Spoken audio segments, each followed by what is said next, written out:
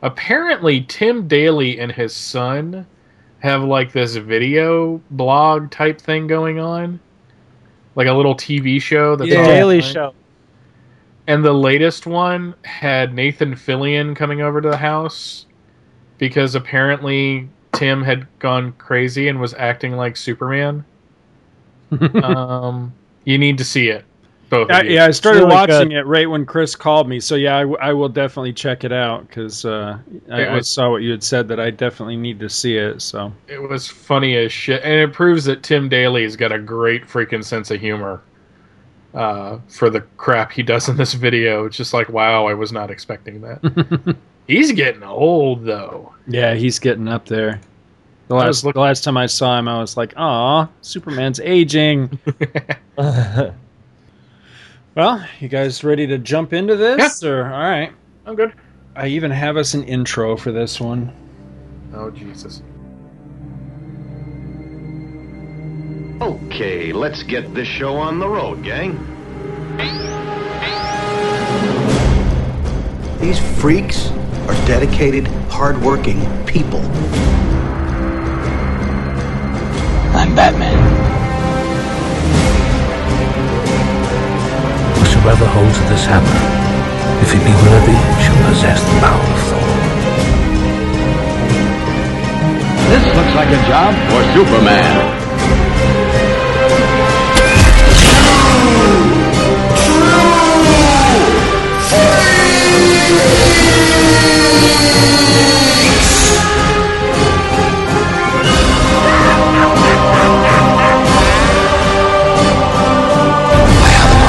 We have Hulk.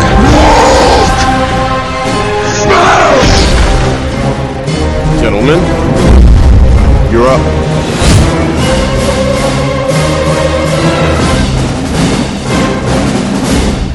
And now, Michael Bailey, Scott Gardner, and Chris Honeywell.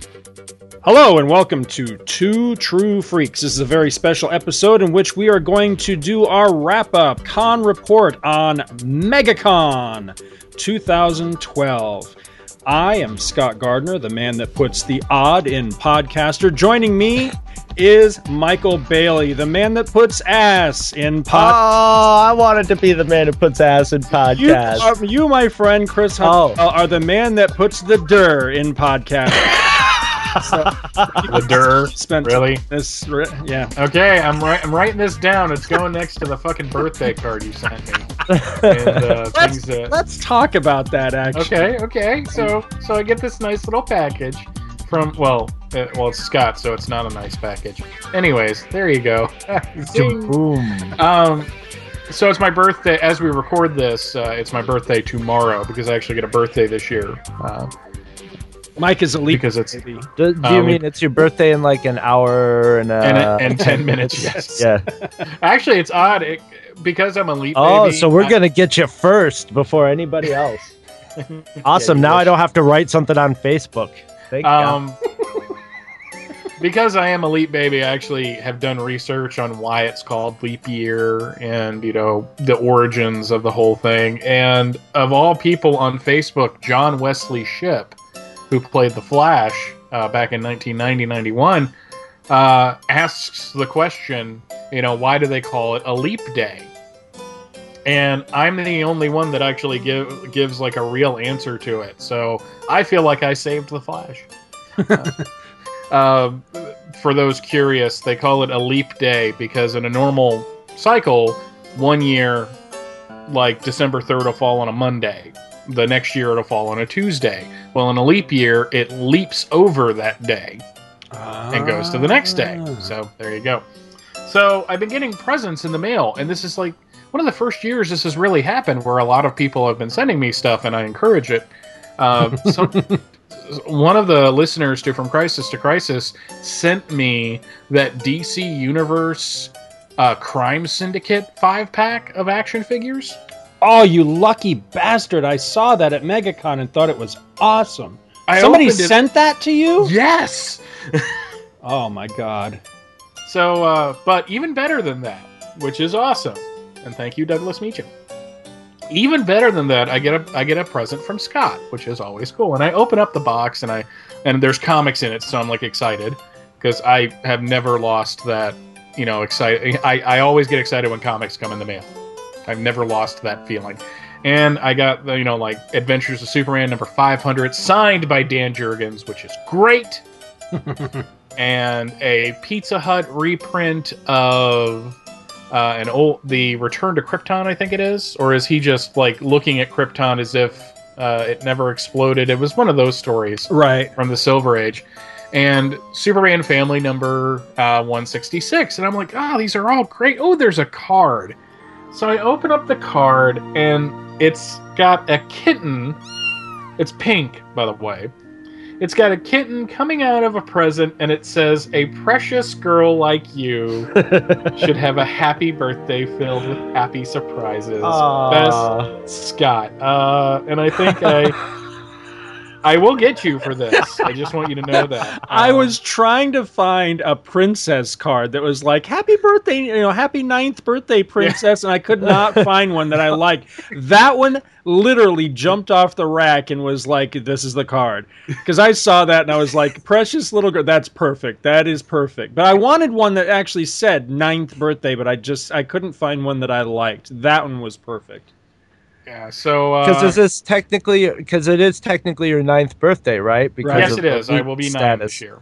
Yes, the first girl, the only girl that I was quote unquote married to was like, a friend of the family, and when we were little kids, my parents like married us at a little ceremony, to amuse themselves when they were drinking know you were raised or in something. India. No, or down south. Was this your first ponfar? Is that what you're talking about? She grew up to be a hottie too. And she was on a leap year, so she was like, you're like, you got to give it up because we're married. You know that, right? Remember that? I don't even remember. We were literally, I think, probably like 2 years old. one of those deals. It's you had to travel back to New York when you were 21 to fight Stan out in the woods. But then when she hit puberty though, and we got together, they weren't so eager to let us spend time together. A girl that one of my best friends in high school, Ben, he started dating this girl named Stephanie. Ben was a year older than me. Steph was my age, and we found out soon after meeting, literally we were both born on the same day.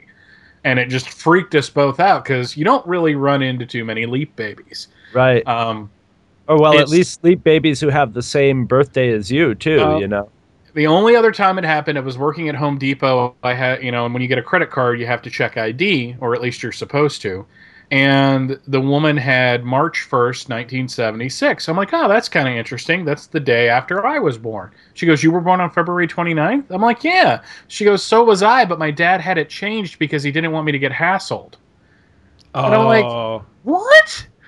It's one time. Hassled by who? That was my question. One time it was an issue when I actually applied for Home Depot and was filling out. I know Leap Babies got a lot of shit in our high school, boy. I can tell you. We're all over those freaks. No, but when I was filling out the application for Home Depot, their computer would not recognize February 29th as a date. And it was just like, really? That's okay. So they're like, well, just say your birthday's March 1st. I'm like, but my birthday's not March 1st. It's February 29th. They're like, you want to work here? I'm like, okay. But now the only other, there's been famous Leap Babies. Dennis Farina, who was on Crime Story and Law and Order, and comic book fans will recognize him as Wildcat from Justice League Unlimited. Oh, okay, yeah. Baby. Antonio Sabato Jr., who tried to be a model and ended up being Deathstroke on Lois and Clark. That was awful. He's a Leap Baby, as is Ja Rule.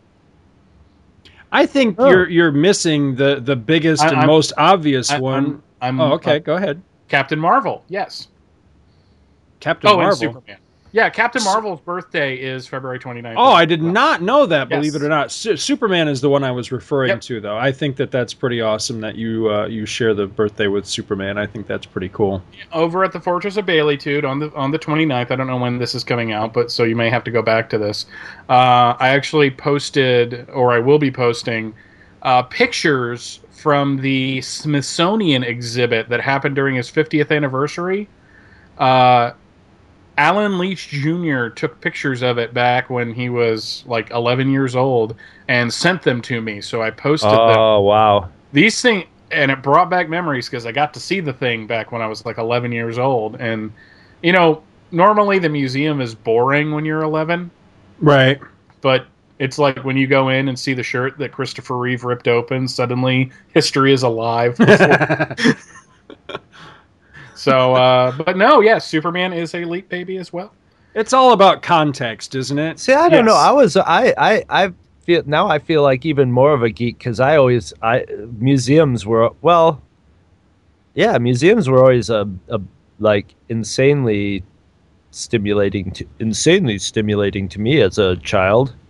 Of course, the first museum I went to was Museum of Natural History, so that was kind of a mind See, I blower was to thinking start more out of with. like high school, social studies. If our teachers could have found a way to tie, 15th century European history into Superman, I'd have totally been aboard for that. But our teachers could barely weave it into the English language, Yes, much this less is- Superman. This is Yeah, very you guys didn't go to the cream of the educational crop as far as school districts goes. No, we went to the crop of the Yes, we went to the fertilizer of the crop. there you go.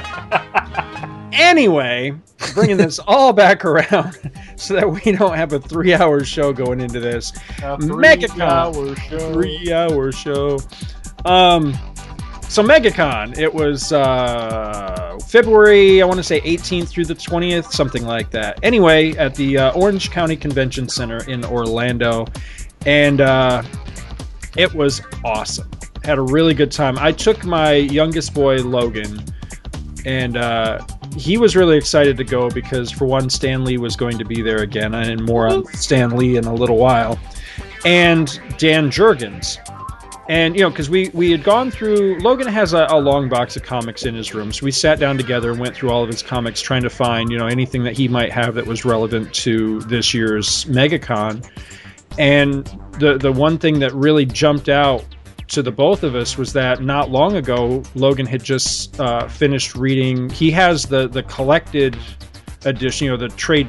I don't know if you would call it a trade paperback because the thing is thick as a brick, but it's the collection of the Return of Superman story. Mm-hmm. And with Dan Jurgens going to be there, and he liked that story so much, I said, well, why don't you bring that and have him sign it? So he brought that. So anyway, we had recorded the night before. The three of us had recorded. I forget what show that was. We recorded the night before. Comics Monthly Monday. That was it. Last Comics Monthly Monday. And I was kind of freaking out because my prep for the thing had gone right up until recording time, and I was still doing prep as we were recording, and then a little bit even after the show, just trying to get ready for this show. So I didn't get to bed until much later that night than I intended to get to bed. I didn't sleep worth a crap, and then I got up late. So I was running late the entire morning, and we got... Hello, and welcome to MegaCon Report 2012. My name is Scott Gardner of the Two True Freaks podcast, and I'm here with my youngest son, Logan. Say hello, Logan. Hello. And it is 10/24 on February... What'd you say the date was? The 18th? 18th. We are running very late. We should have been there long before now, but we are well on our way. And very excited for MegaCon this year. I'm hoping it's not near as crazy crowded as it was last year, but this promises to be quite the show because there's a lot of talent going to be there this year. A lot of media stars and all. Although I'm not really so much into the media stars. I'm really going for the comic book people. But Logan and I both have our backpack stuffed full of books, hoping to get signed. So who was it you were most excited about seeing for this one? If Stan Lee is there, then probably Stan Lee. Yeah, remember we did see Stan Lee last year. Remember we even recorded the whole thing and then we forgot to ever put it in the show. But yeah, you know what? I forgot to even look and see what panels they're going to have this year. I don't usually go to the panel, but if they have a Stan Lee panel, maybe we'll go again this year if we want to. Yeah. But I know you've got your what is that called? Is it the Death and Return of Superman? The Death and Return of Superman. Yeah, It says on the cover The Return of Superman, but it shows how he dies in it. And you're hoping to get that signed by Dan Jurgens.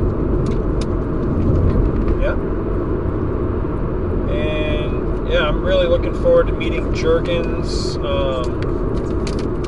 Most excited for Nick Cardy being there, although I wish I was able to bring more comics. That was the only downside, is I had to pare way down on how many comics I could bring to this thing, because I don't want to break my back by having to carry them around all day. But I brought some books for, hopefully for Mr. Cardy to sign. I really want to get some books signed by him, because he did some of my favorite Superman covers from when I was a kid. And let me think who else is going to be there. Tony Bedard is going to be there. I was very excited to meet him. Paul Pelletier. I'm trying to think who else is going to be there, but we'll drop in a little bit from time to time, and we'll give you the full con report here. Maybe we'll even score a moment or two audio-wise with some of these creators. So stick around. We got to the convention. You know, I had intended to be there well ahead of time, you know, from when the convention opened. We ended up getting there significantly late. And we walked into that place, and there were 1 million people in line. I mean, this is probably the longest line I've ever stood in my life. I mean, it was like, you know, it was like the Space Mountain line from hell. There were so many switchbacks in the queue. It was crazy. And I really thought, this is it. I'm going to spend the entire convention waiting to get a ticket to get into the convention. But, you know, kudos to them that I think altogether it took us about between a half hour and 40 minutes. I mean, it really did move along. That's not that bad. That's not bad. No, it's not. Less than we waited to in line for a couple rides at Disney. This is absolutely true. So, I mean, they really did a great job of keeping people in line and keeping the line moving and keeping it disciplined, although I did spy some line cutting, which I thought was kind of rude, but I think... So we beat the piss out of them. I'm surprised that people didn't, actually. People were surprisingly well-behaved, which I thought was really cool. It was crowded. It was very busy. It was very well-attended. And this was my biggest concern with going again this year, because we went last year and it was scary crowded at one point during the show. And it almost put me off from going again this year. As a matter of fact, and I think I've told this story on prior shows, I hadn't really considered going this year. And it was largely because of that happening last year. It kind of put me off from just how crowded it was. But I'd had several friends, you know, contact me through, you know, Facebook and different places, kept asking me, you know, are you going? Are you going? And somebody got me kind of just thinking about it, and I thought, well, at the very least, I'll check and see who's going to be in attendance. And it was looking over the list of attendees that kind of changed my mind and started really, excuse me, getting me thinking about, you know, maybe I really should attend this thing. So, you know, I was able to rework my schedule and work for other people and that sort of thing, and facilitate getting the time off, and was able to go. And I'm really, really glad that I did, because as awesome as last year was, I was blown away by this year. It was just a blast. I mean, they had some really top-notch people there, and as I say, it was really crowded, yet it wasn't that scary kind of crowded. And it was just a really, really good con with so many good guests in attendance, some phenomenal costumes, great displays, and it was just a whole lot of fun.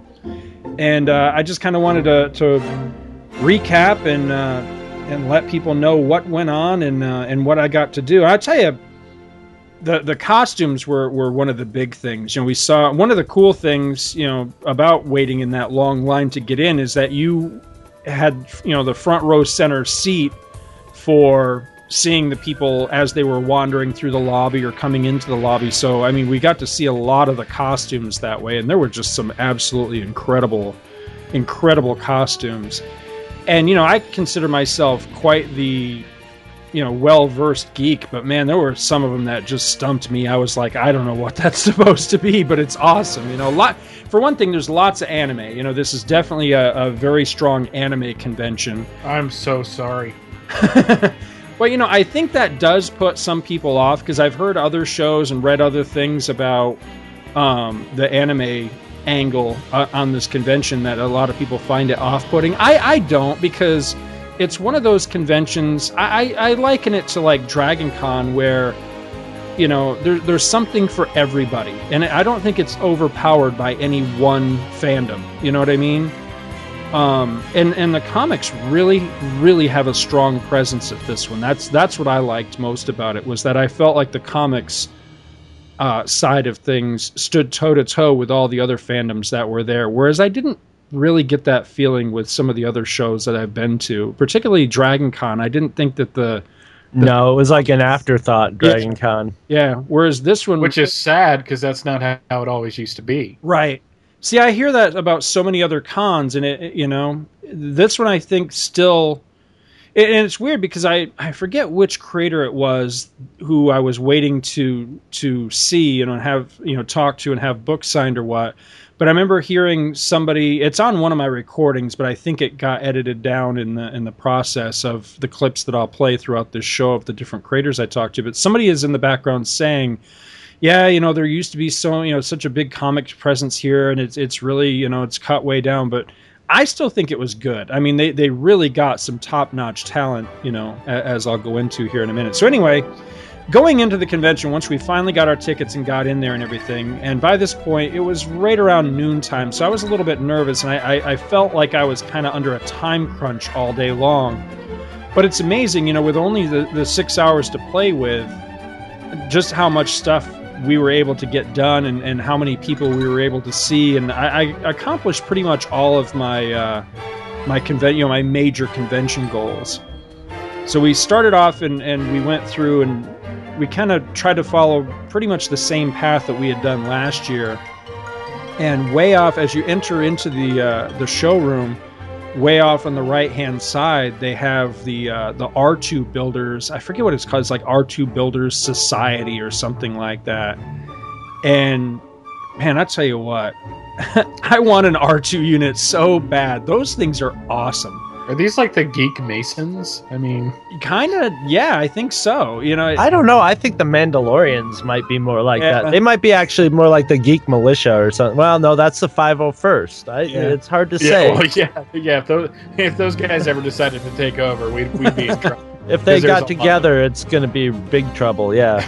Yeah, well, all three of those were there. They had the R2 Builders were there. They had the 501st there, and the Mandalorians were well represented there as well. Was Barbie Fett there? I didn't see Barbie Fett. I did see the one that's I don't know if it's supposed to be specifically Boba or not, but the one that's the steampunk Mandalorian. Oh, those are awesome. Yeah, just about anything steampunk done right. Mm-hmm. Done right, yes. Thank you for that qualifier.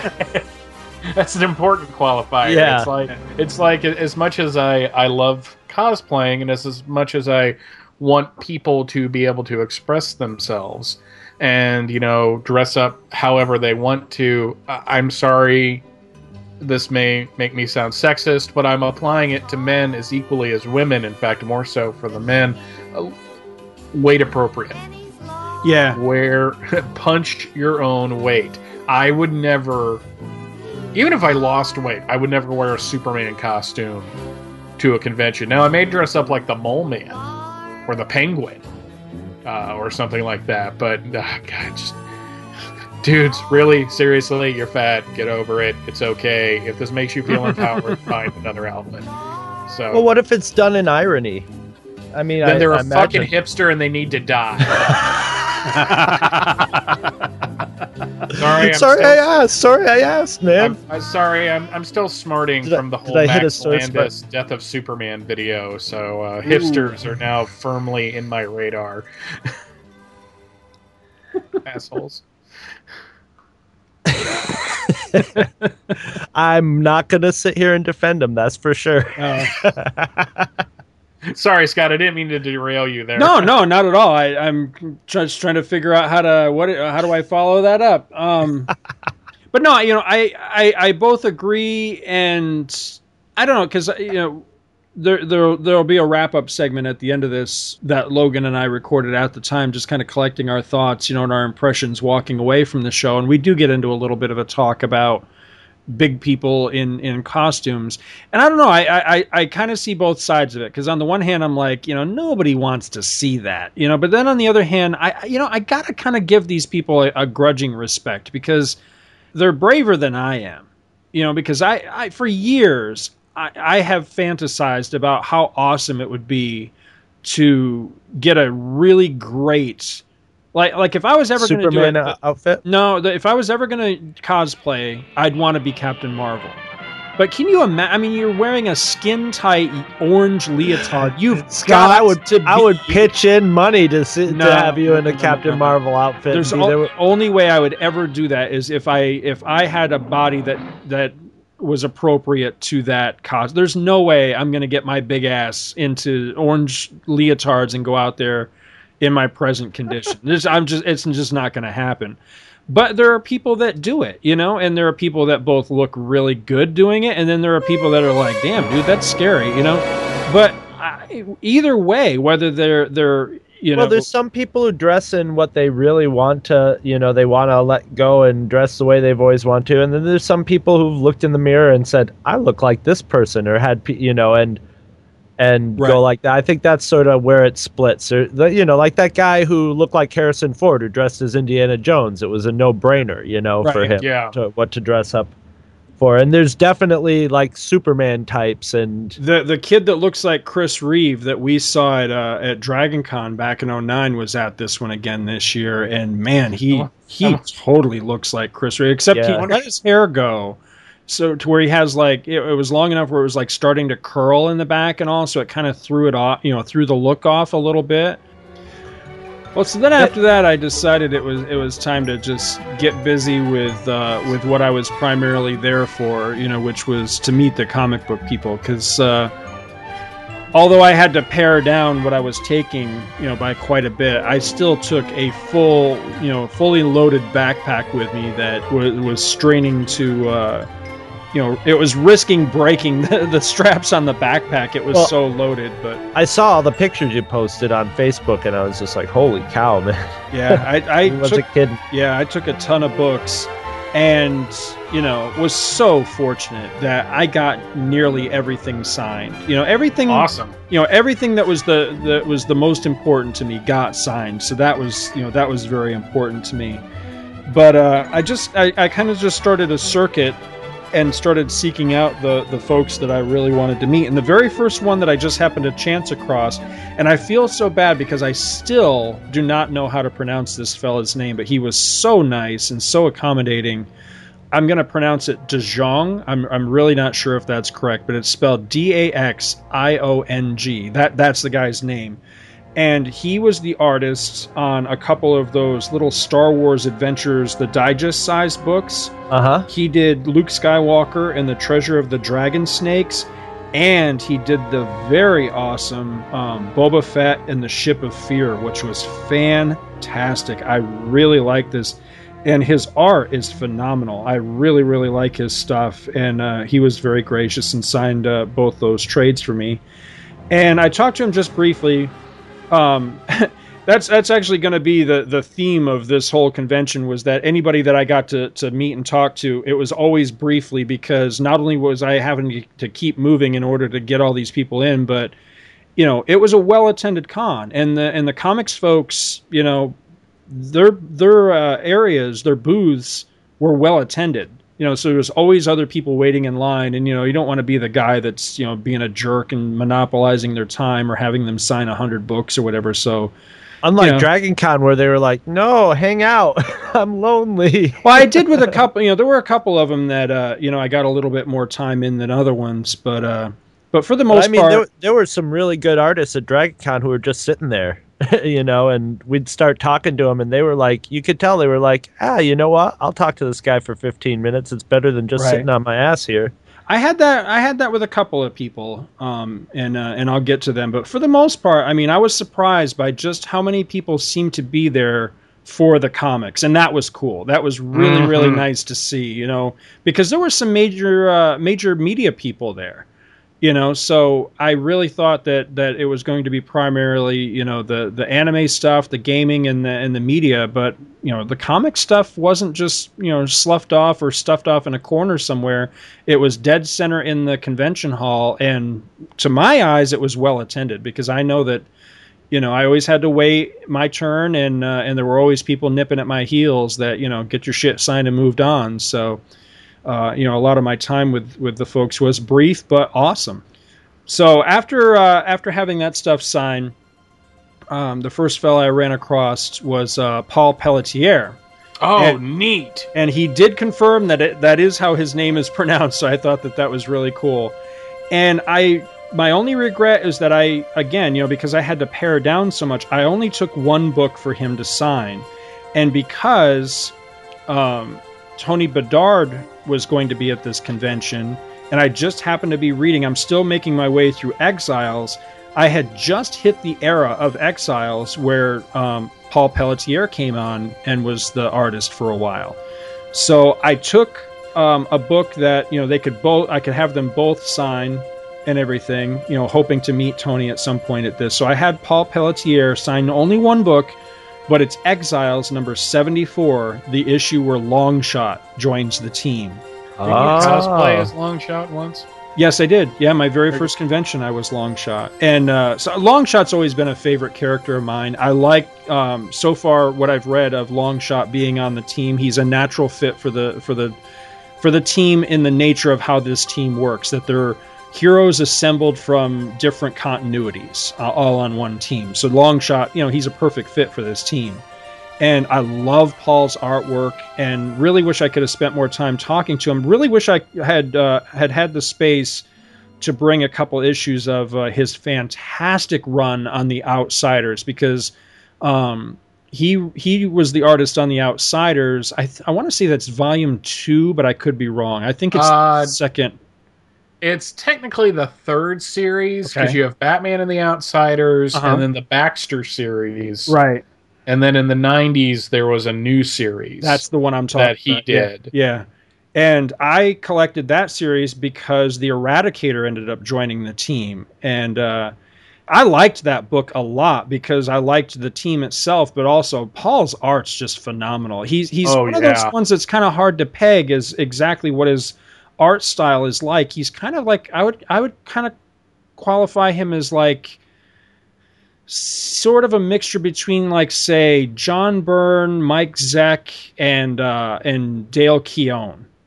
A little bit of Mike Wieringo thrown in there, too. Yeah, absolutely. Yeah, with kind of the bubbly look to the guys. Yeah, absolutely. No, I absolutely adored his run on Green Lantern. Yes. The Kyle Rayner series. Yeah, he is my second favorite Kyle artist. That was another book I considered taking, was GL number 50. And having him sign it. But as I say, I was tight on space, and so I just brought that one book. He was the only guy I met at the entire thing, the only creator I met who, trying to think of how I want to put this. I think maybe he's shy, because everybody else was really outgoing and like, hey, how's it going? And shaking your hand, and they talk your ear off, and they're really happy and excited. Not that he wasn't happy and excited. He was very gracious and all, but at the same rate, he was not gregarious. You know what I mean? He was kind of like, hi, how's it going? I'll sign your book. Oh, that's nice. Thanks. Have a good day, kind of thing. Not rude, not dismissive, just kind of like almost humble. You know what I mean? Like he didn't think he was a big deal or something, and a little bit tough to engage in conversation because I wanted to gush, and he was just kind of like, okay, that's nice. And so it's kind of weird. Everybody else was very much, some of them were like, oh, that's great. And then other ones were like, yeah, I'm awesome. So, everybody else was higher tiers of, being able to really get into talking about their work, where he was more like, well, hey, I'm glad you enjoyed it kind of thing. And that was it. So, so the next one that I met, which was probably the number 2 reason I went to MegaCon this year, was Dan Jurgens. Yes. And this was a big deal for me for a number of reasons. I'm going to play a clip here in just a moment, and as you'll hear in the clip, I tell Dan that I've been following his stuff pretty much since his earlier days, which was true. I've been a fan of his pretty much since I discovered him, which I do believe was pretty early in his career when he created Booster Gold. And I was a huge fan of Booster Gold. And so I took several books for him to sign for me personally. And the 3 books that I had him sign for me were Booster Gold #1, nice. And then Booster Gold numbers 6 and 7, which were the origin of Booster Gold, and guest starred Superman. And they fight. And this remains one of my absolute favorite comic book stories, and I could vividly remember when I was reading these issues as they were brand new, thinking, I love this guy's Superman stuff. I hope he does more Superman. And then he went on to do Superman for, what was it, Mike, like 12 years or something like 10 that? 10 years. Yeah. 10 years, either writing, drawing, or both. And he's about next month to start up co-writing and drawing the character again. Mm-hmm. In Superman, and I can't tell you how excited I am for this. That's definitely something I wanted to talk about. I'll get to that in a little bit, because that was something I was not aware of, and I think you'll be surprised by who ended up telling me about that. Logan took his trade, his Return to Superman trade, got it signed by Dan, so that was really cool. And I was really excited to, I knew your birthday was coming up, and I know that you guys are slowly creeping up on the Return of Superman story as well. So, I felt bad that you couldn't go, because I know that you really are just as big a fan, if not a bigger fan, of Dan Jurgens than I am. So I just happened to have a spare copy of Adventures of Superman 500. So I took that to have him personally, because you had said that it was signed, but it's actually signed to you. Yes, personalized, which is even better. So I'm glad you liked that. That was important. No, it made me. I'm man enough to say this. It kind of made me choke up. Aw. Well, happy birthday! I'm glad you liked it. But it was really cool. He was very nice to me. He was a really cool guy, and I'm amazed he didn't say something about coming back to Superman, but I'll get back into that in a little bit. Sir, Logan's just getting into comics, and he loved the Return of Superman. He thought it was awesome. Oh, that's great. Happy to hear that. There you go. Thank you. And you have some more here? First, I just wanted to shake your hand. I have been an admirer of yours ever since your earliest days. I appreciate that. You were a guest on From Crisis to Crisis not long ago, a Superman podcast with Michael Bailey and Jeffrey Taylor. Yeah. Mike's a real good friend of mine. We do the Tales of the Justice Society of America podcast together, and Mike couldn't be here. He lives near Atlanta. And I was just wondering if you would sign that to Mike from Dan Jurgens. It'd make his year, I'm sure. We did a show last night, and he was like, I can't believe you get to meet him and I don't. He goes, I'm the one that does the Superman podcast. It's funny, because I thought that was a real awkward podcast. Really? Well, because this is the one that he did with Jerry, right? I think so, yeah. I think you guys were there together, Jerry, I thought, just was going down some real negative roads and talking about this was bad and that was bad and everything else. I just thought, what's in the room with you? What are you talking about? I think a lot of that stuff didn't make it into the final episode. Oh, it didn't? I think so. I could be wrong. It's been a while since I've listened to it, but I got a kick out of it. He made it sound like a nightmare.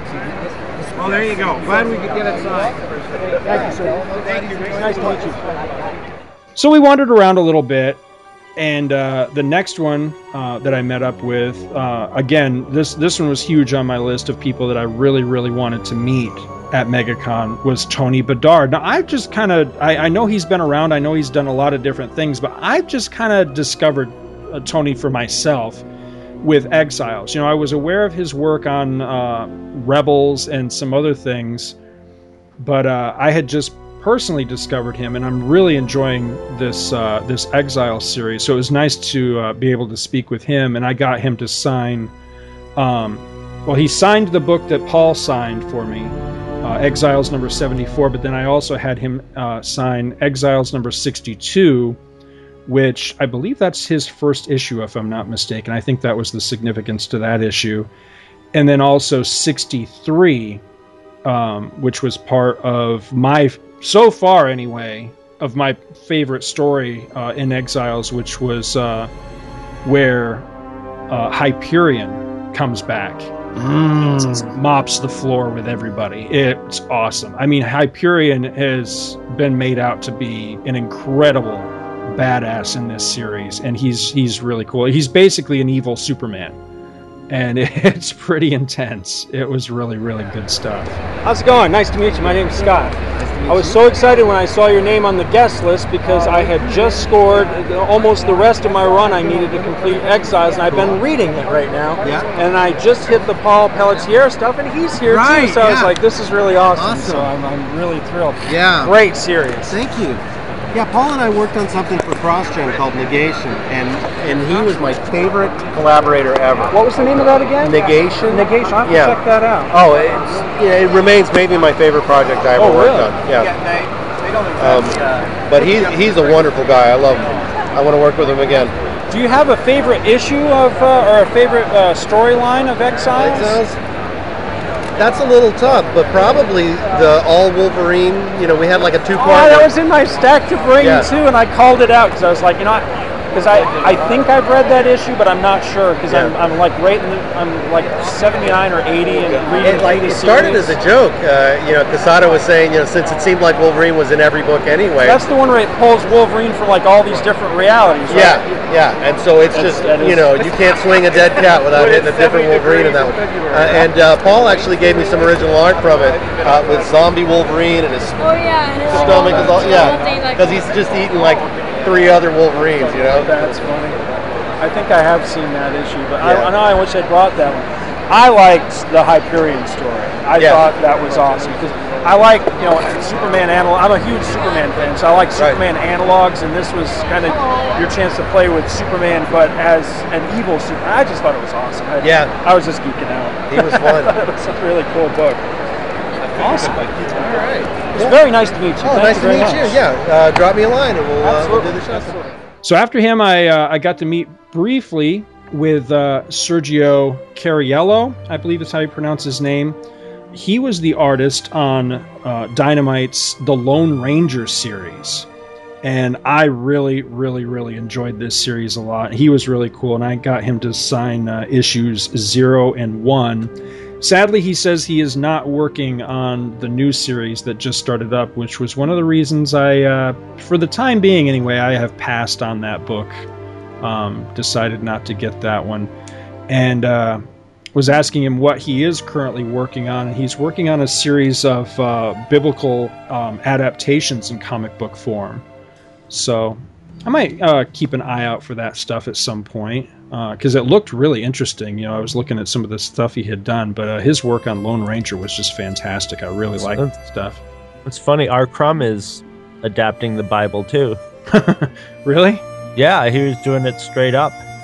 I know Chester Brown did too. Rob Liefeld was doing some of that not long ago as well, I believe. Chester Brown did it straight. Chester Brown's adaptations of the Bible were like the last chapter in each of his comics, and they were great. They were intense.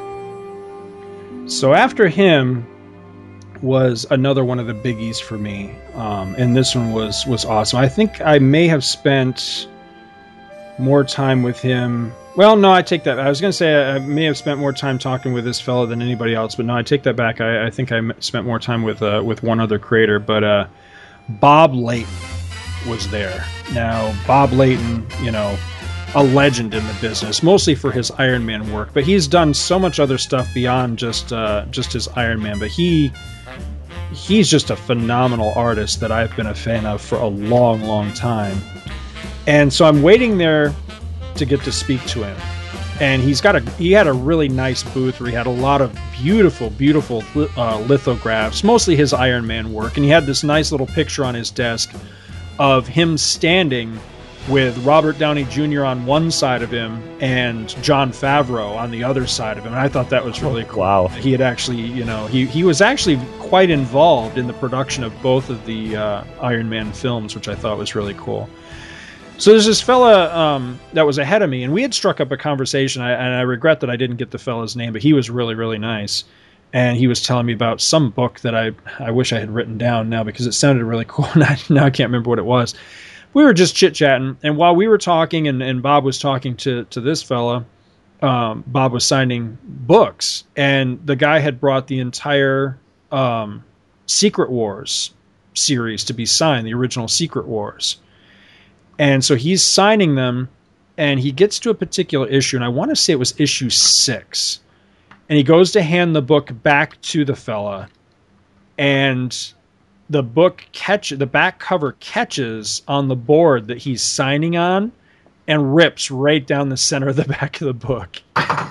And I did some homework before the show, and if the listener listens really closely to the soundbite that Scott's going to play, you can hear the end of that happening. I recognize. Shit. Oh, shit, indeed. Which one was that? Secret Wars. Oh, I'm so sorry, man. Here, take a free print, all right? Oh, make up for it. Okay. Wow. They're limited. That way you can sell it and buy another one, all right? Oh, I wouldn't do that. First off, I'd like to shake your hand. Delighted to meet you. I've been a big fan for a long, long time. I don't wish to be greedy. Do you have a limit on... You see how fast I sign stuff? All right. It's not a problem. I'll try not to rip yours either. I tried to pick ones that had a special meaning to me, and I'm a co-host of the Justice Society of America podcast. We just covered this book on our show not long ago, and it's always been one of my favorites. And we just covered this one, too, with The Origin of the Huntress. I wanted to ask you, did you develop your interest in Hercules from working on Champions? No, actually, I've always had. I used to love those old Hercules Thor fights and Thor. Yeah. And I just thought, God, they never did enough with him. You know, because I mean, to me, he was just the biggest buffoon. I love like guys like that. They were just knuckleheads. I'm a huge fan of the first two 4-issue series that you did, and I never realized until just recently that you kept it going and you did the graphic novel. Yeah, I just picked that. It's great. Hercules the End. Yeah, that came out last year. I didn't even hear about it. I killed off all the characters, dude. Oh, I got to read that. I got to read that. My last 4-issue miniseries killed them all. In fun ways, though. It was really cool. It's been over 20 years. I can't tell if you're joking or not. I'm not. It's everybody who's read it said it was just like it never left. You know, I mean, when I picked it up to write it, it was like I was writing. You know, just like no time had passed. You know, but it picks up right where the graphic novel leaves off. Do you listen to podcasts by any chance? On occasion, if I'm on them. I also co-host the, we'd love to have you on our show, by the way. You can do that. I co-host the Two True Freaks podcast. We just covered this on Star Wars Monthly Monday. Yeah. After you hear it, you'll probably want to slug me, but I swear it was all in good fun. We tore this one up because it was such an awful story, but I love your artwork. It was terrible. On the flip side, to make up for it, we do another segment called Top 5, where our listeners solicit us ideas for what we think of the top 5 of any given subject. Yeah. And recently, one of the subjects was the top 5 greatest single issues ever, and this was one of my top 5. I swear to God, I think it's awesome. Yeah, I did a recreation of the cover in there. Oh, really? Yeah, it's on the next page, I think.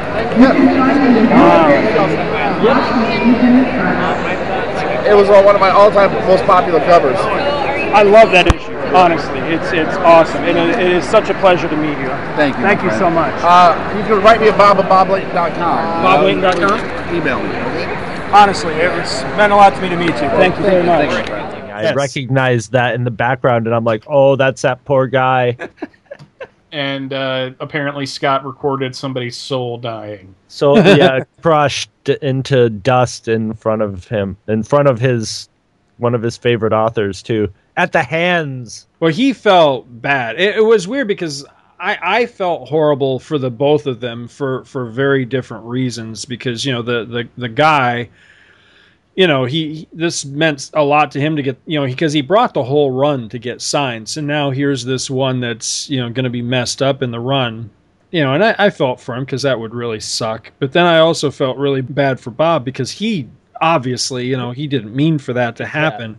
But I thought he handled it really, you know, nicely because then he let the guy just, you know, choose any of the lithographs that were sitting there. Wow. Some of which were, really nice and very expensive. And he was just like, here, take one, So I thought that was really cool of him rather than just being like, oh, that sucks, dude. He felt bad. Here's 50 cents. Go find another issue. Well, I was going to say he could have probably like grabbed somebody like his assistant and said, hey, go out and get another issue of number 4 and bring it back here and we'll sign it for him and all that. And it probably wouldn't have been too hard to find one. Yeah, I haven't kept up with values of comics in quite a long time, but the last I looked, the only issue of that series that had any, price to it at all was the, I think it's number 8, the first appearance of, it's actually not the first appearance, but it's the origin of how Spider-Man got the black costume, the living costume that later became Venom. But the rest of the issues of that series, I would imagine you could probably find those for, at most a couple of bucks a piece. Right. I mean, it wasn't like the guy was out, thousands of dollars or something, But I took a good number of books for him to sign. Probably, off the top of my head, I think I may have taken more books for him than anybody else. But I took, I always try to take something that had some sort of significance to me. And for him, it was really hard because he's done so many books I really, really, like and wanted to have him sign. But I tried to keep it reasonable. But I took DC Special number 29, which is the untold story of the Justice Society. Because not only is his work on it beautiful, but Mike and I just covered that not long ago on Tales of the JSA. So I thought that was really cool. Likewise, DC Superstars number 17, which was the origin of the Huntress. And I took that one because he worked on that. And again, Mike and I had just talked about that. And then one that we just talked about on Comics Monthly Monday not long ago was his work on Hercules. Hercules. I was really blown away to find out that, recently I'd found out that there was work that he had done beyond just those 2 miniseries that Chris and I had known about and read when we were kids that, not long ago I discovered, well, there's a 3rd chapter. There's the graphic novel that came out not long ago. Well, then he drops a bomb on me that he's done another miniseries beyond that was just a couple of years ago. What's the name of it? Twilight of a God, I think it was called. And he had said that he kills everybody in the story. I got a kick out of it and literally could not tell if he was kidding or not. I also had Iron Man, because I had to take some Iron Man. Come on, it's Bob Layton. Has to get some Iron Man in here. And I chose Iron Man 131 through 133, which not only is it a fantastic Iron Man story, this is one of my favorite Incredible Hulk stories of all time. Because this was the story where I felt like somebody was finally doing what the geniuses of the Marvel Universe should have been doing for Bruce Banner a long time ago, which was somebody was actually looking into his problem and trying to help him. We covered this issue on Back to the Bins. I thought we did, yeah. It's a fantastic story where Tony Stark actually comes up with, at least for a time, with a cure for the Hulk. But there was a really big twist that I don't want to spoil. But although I think you're right, Mike, I think we did cover that issue on Back to the Bins. But it's just a fantastic story, and of course features an epic battle between Iron Man and the Hulk. So, come on, you can't go wrong. And, if you're biding your time out there in comic book land waiting on the Avengers movie, check this story out because it's phenomenal. It'll just kind of whet your appetite for the Avengers movie.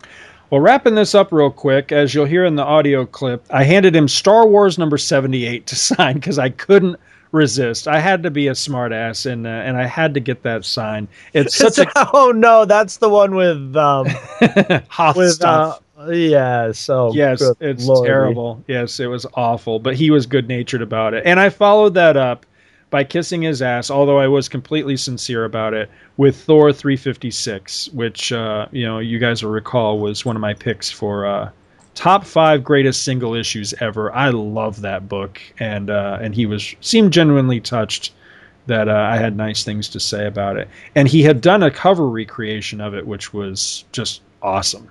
I mean, if he hadn't told me it was a cover recreation, I totally would have thought it was the original cover. It looked just like it. So right after Bob Layton and I are done talking Hercules, right? And I'm on such a total geek high from having gotten to speak to Bob Layton, and he was so awesome and so gracious, and totally down with the idea of maybe guesting on the show sometime. So I'm kind of wandering around in like this total like geek haze, right? And who do I run into? Now, I didn't know his name at the time, and thanks to oh my gosh, I cannot remember who sent me this on Facebook. Oh, I feel so badly. I'm going to have to look it up and give proper kudos later. But somebody sent me the fella's name. His name is Doe, at least I'm assuming it's pronounced Doe. It's D-O-U-G-H, Doe Hubler. And he was there cosplaying as Hercules. And damn if he didn't look like he just walked out of the comics. I mean, he's phenomenal. Doe just had a birthday. I saw it on Facebook. We're friends on Facebook now. He just turned 60. And this guy, I mean... He's one of those, huh? Look him up. He's incredible. I saw the picture of him. Yeah. He does not look like... He looks like he's about 35, 40 years old. Maybe he's got a lot of facial... He's got the Hercules facial hair to... I mean, you talk about a guy that deserves to be cosplaying as what he's cosplaying as. Yes. He friggin' looks like Hercules. Oh, he's in shape, too. He's a big barrel-chested guy, yeah. And I felt very conscientious standing next to him getting my picture taken. But I tell you what, he was very gracious. He's one hell of a cool guy. Because I told him, I said, brother, it takes some big cojones to be wearing that outfit. And he goes, yeah, don't I know it. But, you know... It helps when you look the part, you know, and I mean, he looks like he could be bench pressing trucks and shit, you know. I mean, he wasn't some doughy fanboy like me. He's a bodybuilder, you know, and he looked great. So that he was really cool, and I'm really honored to be his friend now on Facebook. I thought he was really cool. So moving on from there, I met briefly with Rob Hunter, who was an inker on. During Joe Quesada's run on Invincible Iron Man, when Iron Man came back after... What was that event called, Mike? Heroes Return? Yes. Okay, yeah. I liked that run a lot, and the book I took was number 27, because the cover on that has Iron Man when he was in that armor that had like the glowy yellow bits where they were doing like that neon effect, and he's like collapsed on the ground, and there's a bottle of liquor, you know, not far from him. And I was working at Target at the time when this came out, and I was in charge of the magazine section. And so I was straightening comics up one day, and I saw this cover, and I thought, "Oh Jesus, are they revisiting that tired old cliche of alcoholic Tony Stark, and really dogging it just, you know, based solely on the cover?" The next thing you know, I read it. Next thing you know, I was buying Iron Man again. I got sucked right in. I thought this was a really, really good story, and the art was phenomenal. So anyway, talked to him just briefly, and he was really, really cool. And then one of the biggies, and this is the one that I think will make Chris most jealous. I finally got it straight from the horse's mouth. His name is pronounced Sienkiewicz. Bill Sienkiewicz was there, and I knew that. Well, I didn't know that. I've always mispronounced it. I'd always pronounced it Sienkiewicz, and he says Sienkiewicz. So a minor distinction, but I'm sure it's important to the man himself, so I'm glad that I'm finally pronouncing his name right. People like to have their names pronounced correctly, yes. Speaking of pronouncing names correctly, I'll have something more to say about that near the tail end of the show. A little story to tell Mike that I think he'll get a kick out of. So, what did I take for Bill? Well, for one thing, and I was telling Chris this off the air recently, the man did not look a thing like what I expected him to look like. You expected him to look like Warlock, didn't you? Yes, I did. Yes, okay. I expected him to look like, just like Alan Moore-ish or something, you know, like a real freak or something. And I think Chris, you perfectly nailed it. I called it, didn't I? You did. What did you say you thought he should look like? I pictured skinny art student Euro style, so he would be like kind of pasty and quiet tone of voice, very mellow person. That's always those artsy types are like that draw the crazy stuff. You'd think they'd be babbling idiots, but they're actually like, they seem grounded and mellow, you know. They don't seem like they're about to go into a bell tower, but you would think you'd think by his art that he might be that kind of crazy person. But You would never, if you didn't know him, if you didn't know who he was or what he had done and never read any of it, you'd never know by this very unassuming, very mildly voiced person that he was the same guy that has done some of this just wild stuff that he had done. I didn't take anything wild. I had considered taking Stray Toasters that I had read when it came out and loved it, and it was great and it was groundbreaking, but it's been so long since I've read it, I was afraid that if he wanted to discuss it, I wouldn't be able to, because I don't remember what the hell it was about. I just remembered it being like really trippy, but I remembered enjoying it when it came out. Instead, I took more or less mainstream stuff, but again, stuff that was important to me. I took Star Wars number 92 because he and Cynthia Martin had done the cover, and it's a great cover of a black-clad Luke Skywalker approaching like this, it almost looks like it's from The Lion King. It's like that scene where Mufasa forms out of the stars to talk to Simba. That's kind of what this looks like. It looks like Darth Vader's formed out of the stars to talk to Luke. It's really both voiced by James Earl Jones. Oh, that's right. Oh, wow. Connection. I didn't plan that, I swear to God. It just kind of came to me. Awesome cover on Thor number 333, where Thor fights Dracula. And I love this cover because he uses the same Dracula that he used in my absolute favorite X-Men story ever. Not that I'm much of an X-Men fan anyway, admittedly, but still. And I know, Chris, that you know the story I'm talking about. X-Men number 159, which carried over and was continued in X-Men Annual number 6, where the X-Men fought Dracula. And I want you guys to listen to this sound clip where he dropped a bomb on me about what he thinks of his Dracula work today. How do you not have a line a mile long? How do you not have a line around the block? I did yesterday. It was pretty crazy. I think I missed my panel this morning. I think people didn't think I was here or something. So. May I shake your hand, sir? Absolutely, sir. Delighted to meet you. Big fan. You're a god. Probably sense a little bit of a theme here. I don't know. Do you have a signing limit? No. No. It's $5 or free, and then it's $1 for each one after that. Not a problem. Not a problem. First off, I'm a huge Star Wars fan. Well, it makes two. I don't know. Did you pick up the big Lucas book, the one that just came out? And I did a thing on droids of the of the universe. Which book was this? It's a new book that just came out. It's like it's a Star Wars. It came out like maybe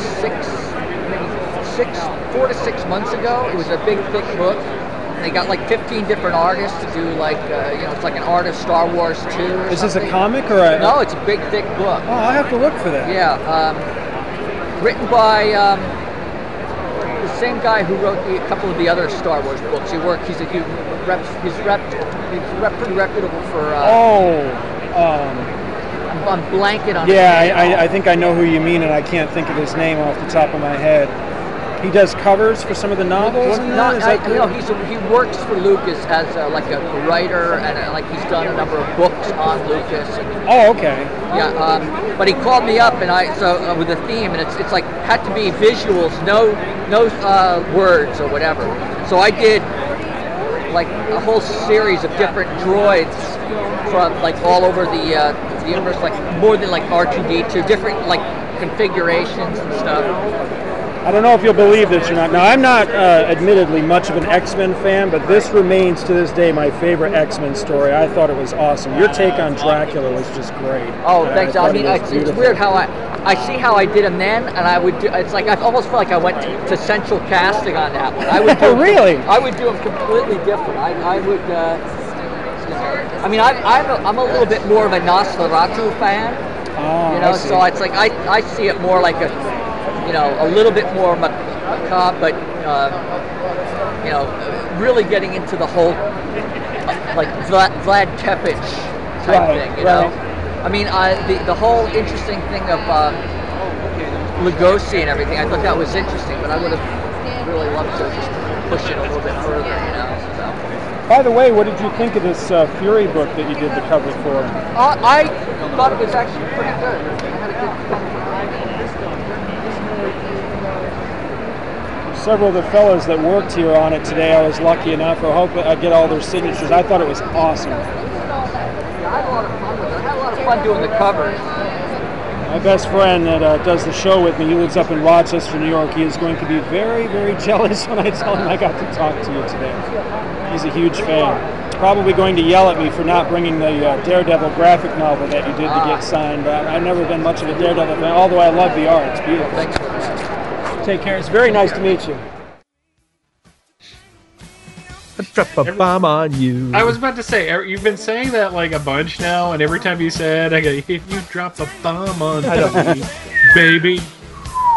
Did I say that? Have I said and then it makes that descending like whistle times, noise. like... Yeah, it makes that descend. I hear that descending whistle noise. It makes dogs bark in that song. But here's the thing, Scott, and don't take it personally. It's just I listened to too much 80s music as a child, and I now have a disorder which scientists are trying to cure. That when I hear people quote those lyrics, I immediately start singing them. We have not decided if this is an emotional disorder, a physical disorder, or if I'm just retarded. Why can't it be all three? All three. Cheers. I got it too, man. I would have brought my. If I was going to bring a Bill Sienkiewicz comic, I would have brought my adaptation of the Dune movie for him to sign. Oh, I hadn't even... Because, see, I felt really bad because... Well, in the future... away from the convention, I realized that I got something signed for Mike. Now, granted, it's Mike's birthday, you know? Yay! I mean, yeah. But I realized that I didn't get anything for you, and this was a guy that I know you would have loved to have got something from, and I felt really bad.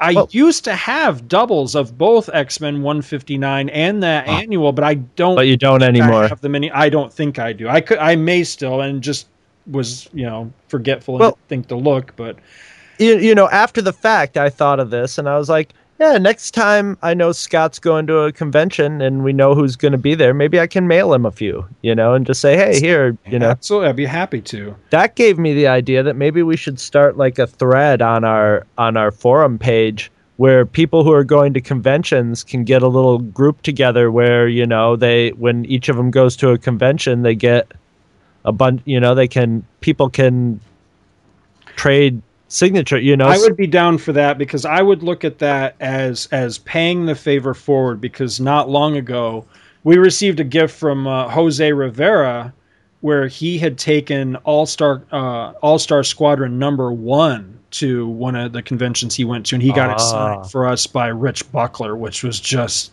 awesome. Well, because there's always going to be somebody going to a convention somewhere where nobody else can go to, and it's like, for the price of postage, if you set up a little trade, it'd be worth it to do that, and everybody could sort of like track down the, if it worked out like a nice little trade thing, everybody could end up getting a lot of signatures, and not, Absolutely. Without having to go to all the shows. Absolutely.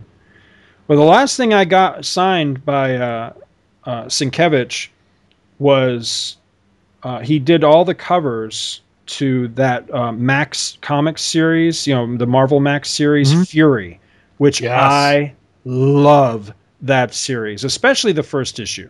The stuff that Fury says about the state of the country today, it's totally my opinion. It's totally how I feel about America when I look around at America today. So that issue really resonates with me. So it was important to me to take that because not only did he do the covers, Jimmy Palmiotti inked, and of course Palmiotti was there. Before I transitioned to Palmiotti, though, it occurred to me much too late to do anything about it. The one comic I kick myself for not taking, I cannot believe that I forgot this. Sienkiewicz did the cover to Legion of Superheroes #38, one of my favorite comic book covers of all time. Chris, that picture that you just used for our Raiders of the Lost Ark commentary? Yes. The sunset picture? Mm-hmm. There's a picture like that where the Legion of Superheroes are standing on a precipice with the sun behind them, just like in that Raiders picture that you used. And it's the issue where Superboy died. And it's called The Greatest Hero of Them All. And I love that cover, and I can't believe that I forgot to take it because he did that cover. So hopefully, How many comics do you have? a lot. Yeah, so it's kind of impossible for you to mentally just file through all of them and be like, oh yeah, that one. I know, but still, so anyway, moving along. So after I left Sienkiewicz's table and I'm wandering around and making my way over to the area where Palmiotti was, I'm walking along and I see the crowd part and there's pictures being taken, and there was this dude there dressed as Thor, as movie Thor, and he was the spitting damn image of Chris Hemsworth that played Thor in the movie and is going to play Thor in the Avengers. Who's taking his picture? Ricky Briganti from the Inside the Magic podcast, one of my favorite podcasts, and as I think I've mentioned before, definitely one of my big inspirations for getting into podcasting. So that little photo session wrapped up, and the Thor guy looks over at me and he's like, "Hey, you want to get a picture?" And I'm like, "Actually, I want to get my picture with Ricky." So Ricky's like looking, like, "Whoa, that was weird." So, I got a picture with him real quick, and then we stood there just, shooting the breeze for, I don't know, like 20 minutes, half an hour, and he was very gracious, very cool, and he's a big geek too, and it was just a lot of fun. It was nice to finally get to talk to him where I wasn't catching him at a total disadvantage, because I had met him one other time, and it was an extremely awkward meeting because he had literally just finished running the Walt Disney World. I forget exactly what they call it, but it's like a treasure hunt, and it's a grueling experience where he came in either second or third place, and was just, he looked like he was about to die. But at the time, it was like I had just started working at Disney and everything, and I had been hoping to run into him and certain other podcasters that I had idolized for quite a while, and I just caught him at the wrong time, and it was like, it just wasn't a good experience. So I was a little bit nervous going up to him again, but he was very, very cool, and it was really nice to talk to him. And I tell you what, man, you want a picture of like the professional podcaster? That's Ricky, man. You should have seen like the equipment this guy. I'm walking around getting interviews with like my little handheld Sansa, MP3 player. He's got like he looked like he was like from the evening. He's got a crew with him. Yeah. He didn't have a crew, but he had like the equipment. You know what I mean? So it was really cool. Giving me something to shoot for, but he was really, really cool.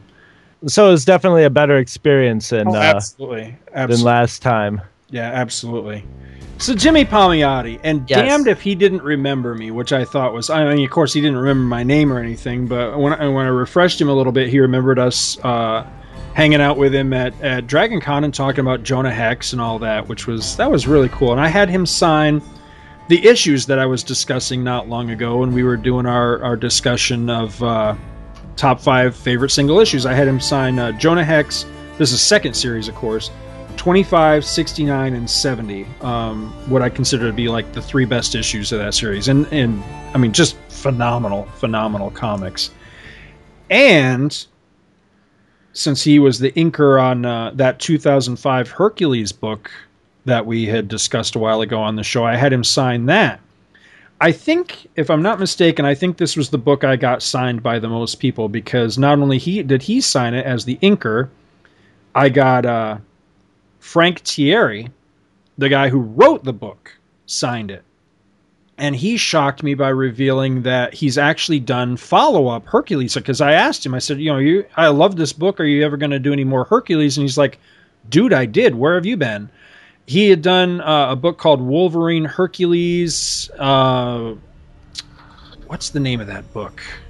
Let's see. Hang on a second. Wolverine Hercules Myths, Monsters, and Mutants, which was a 4-issue series. Now, this spins out of... There was a Wolverine and Hercules fight that was in one of those big Marvel Treasury Edition books about the Hulk. And this was just like a little backup throwaway story in the back of it where Wolverine and Hercules fought each other. And apparently he read this story when he was a kid, and it made such an impact on him that he'd always kind of wanted to revisit the story. So this was him being able to kind of live out that fantasy and expand that story into an actual 4-issue miniseries. Haven't read it yet, but I'm really excited to read it. I just picked it up, and I'm really anxious to dig into it because I loved this Hercules series that he did. So it was really cool talking to him, and he says he's going to continue to do stuff like this in the future. And I got it signed by the artist, who was Mark Texiera, who I was very excited to meet because he was the artist on one of my favorite guilty pleasure comics of all time, which was Hex. Now, Hex, for anybody that doesn't know, this was a series that was a follow-up to the original Jonah Hex series. At the end of Jonah's series, in issue 92, he suddenly disappears from the Old West in a flash of light. And he reappears in Hex #1, where he was abducted to the mid to late, I think it was the mid 21st century. And it looks very much like Mad Max. And he had been stolen from time by this rich dude who was basically amassing a collection of historical figures.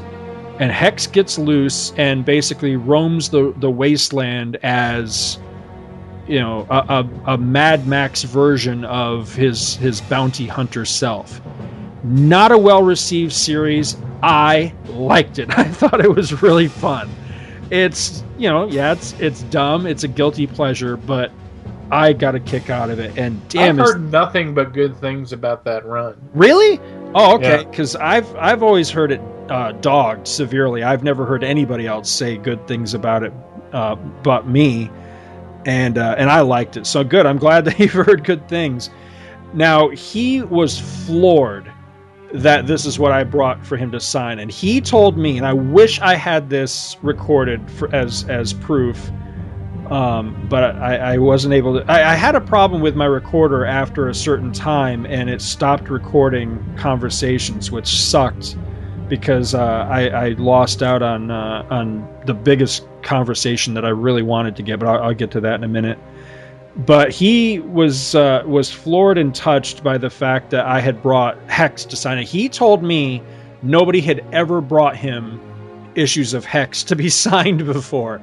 He said, you know, because he asked me, he goes, "Did you like this series?" I said, "I loved this series. I thought it was a lot of fun. I thought it was awesome. I loved Jonah Hex, and I thought that this was just a really cool idea."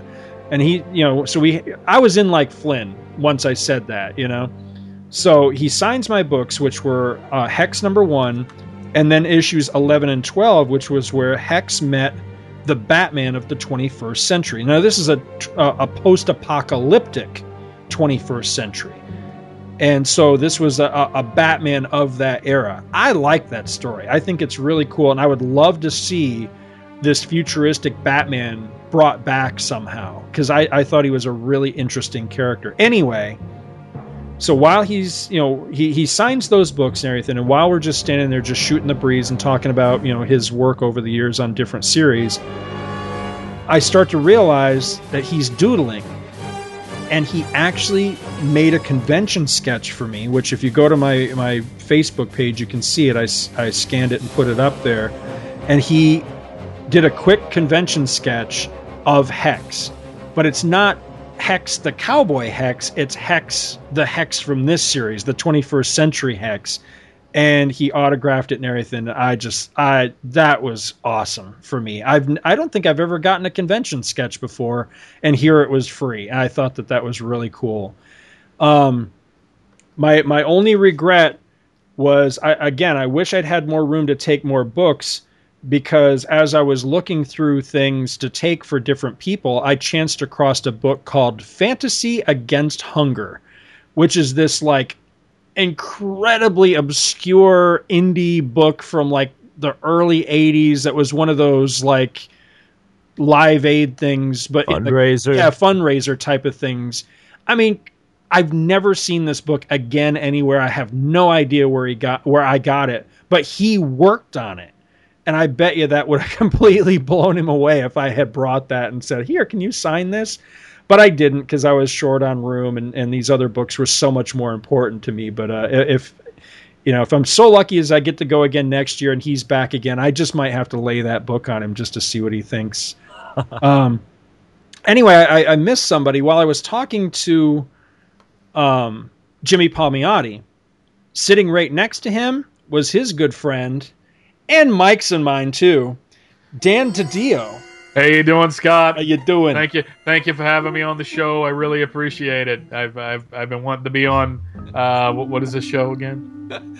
I think Jimmy told me about the two true freaks. Yeah, I think that's it. He sounds just like that too. That's the thing. So hearing him talk, I'm trying not to laugh because I'm thinking of your impression that you do of him, and it's spot on, right? If I ever meet him, I don't know if I could do it in front of him because that would seem mean. But it'd be so funny. But it'd make for some great audio. That would be funny. Yeah. Dan talks to Dan. Dan, it's a really good pleasure to meet you, sir. I've been a fan for a long time. Get him in the Hair Metal Hero and what's his name? Our other buddy there. Paul Spataro? Paul Spataro, and you could have and Palmiotti. You guys could have a regular awesome New York City, accent. Even though Hair Metal Heroes got Boston, it would still be the. They lived in the same building at one point, Palmiotti and DiDio, way back in the day. When I walked up, they were engaged in some rude discussion that I didn't catch all of it, but I could tell that it was definitely not. A family-friendly discussion, but it was very funny just to see them cutting up, So last year when I was there, I was standing at a booth talking with Roy Thomas, and DiDio literally just walked up and just butted into our... basically just without a, hey, do you mind or anything, jumped in front of me and just starts talking to Roy like I wasn't even standing there.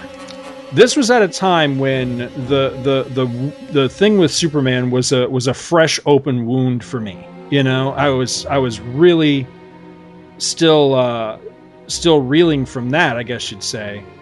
And so when he did that, and just all the stuff that was going on with DC and Superman at the time, I mean, I was so tempted to really start shit with him, right there on the spot. But I didn't want to be that guy. You know what I mean? And so I kind of let it go and I didn't say anything. But later on, I'm pretty sure we've discussed this before, that it stuck in my craw, that I'd had my shot and I didn't take it, to say something, and I didn't. And so then here's my opportunity again. And so I'm debating the whole time that Jimmy and I are talking. I keep looking at DiDio, thinking, should I say something or shouldn't I? Because here's my opportunity. Again, do I let it go or do I say something? So when Jimmy, had somebody else he needed to sign things for or what, and we parted ways. There's nobody at DiDio's table. Nobody's there. He's not talking to anybody. He's just kind of hanging out. And I thought, all right, I don't want to be a jerk, but I've got to say something. So I just went over to him and I introduced myself and I shook hands with him and everything, and I just asked him. I said, I just got to know. I said, when are you guys gonna fix Superman? And he seemed a little taken aback, and he's like, well, what do you mean exactly? I said, well, what I mean is, I've been in comics a long time. I said, I'm in my early 40s. I said, I just feel like you guys kind of ran me off. Like I got nowhere to go. I said, I love this character so much. I said, I'm sorry, dude. I just can't read this new shit you're putting out. I said, what do you got for me? And I realized that my presentation wasn't the smoothest or the suavest, but he was incredibly gracious, and we actually had a dialogue in which I felt like he listened and sort of sympathized with my position, but at the very least that he understood where I was coming from. And it's like Paul had said, Paul Spataro had said on one of our shows not long ago, that the man has a way of talking and for the moment bringing you over to his side, and it's not until you walk away later that you go, wait a minute, I didn't really I don't really subscribe to that at all. Anakin, what you gotta understand is, from our perspective, the Jedi are wrong. Right. It was very much like that. But, he did intrigue me because he told me, and this was the first time I'd heard it, that Jurgens was going to be coming back to Superman. I had no idea. I have not been keeping up with... You knew? No, I had no idea. So, with him saying that, and he said it in such a way like he was almost saying, why don't you come back? Why don't you give it a try? Can't guarantee I will, but I'm going to keep an eye out. Just to see what goes on. I'm intrigued. I'll let you know. Because it had to take some doing, I would think, to get Jurgens to come back to that character after he was just kind of, unceremoniously shown the door at the end of his original time on that character. And so I'm intrigued to see how that's all going to work. I suspect it's going to work out in a very much in a you can't go home again sort of situation. Well, it's also a completely different Superman. That's go ahead. I was going to say that's true, but I suspect that eventually it may take a while to happen, but I suspect that eventually what happened during the post-Byrne years on Superman is slowly going to start to happen to this new Superman, where the people that aren't really on board with the change will slowly start to circumvent the system and present the Superman that they want, as opposed to the Superman that the company is trying to present. You know what I mean? Well, there's a technical term for that. It's called pulling a Wade. Right, yeah, because wasn't it? Who was it on Challengers of the Unknown? That was Jeff Loeb. Jeff Loeb, did that. He, in fact, if I'm remembering the story correctly, Elliot S. Maggin got fired as an editor because of that. Wow. Because they had Superman in it, and it wasn't the Superman from the time period. And apparently, Mike Carlin was very territorial, right, over the use of Superman, which, If you've done a major change with a character, you don't want other people who don't agree with that circumventing you, as you said, in other books. So you kind of keep a tight control over it. I see why he was like that, if I'm correct in this assumption. And Jeff Loeb did that. Apparently, Mark Waid made like a game of it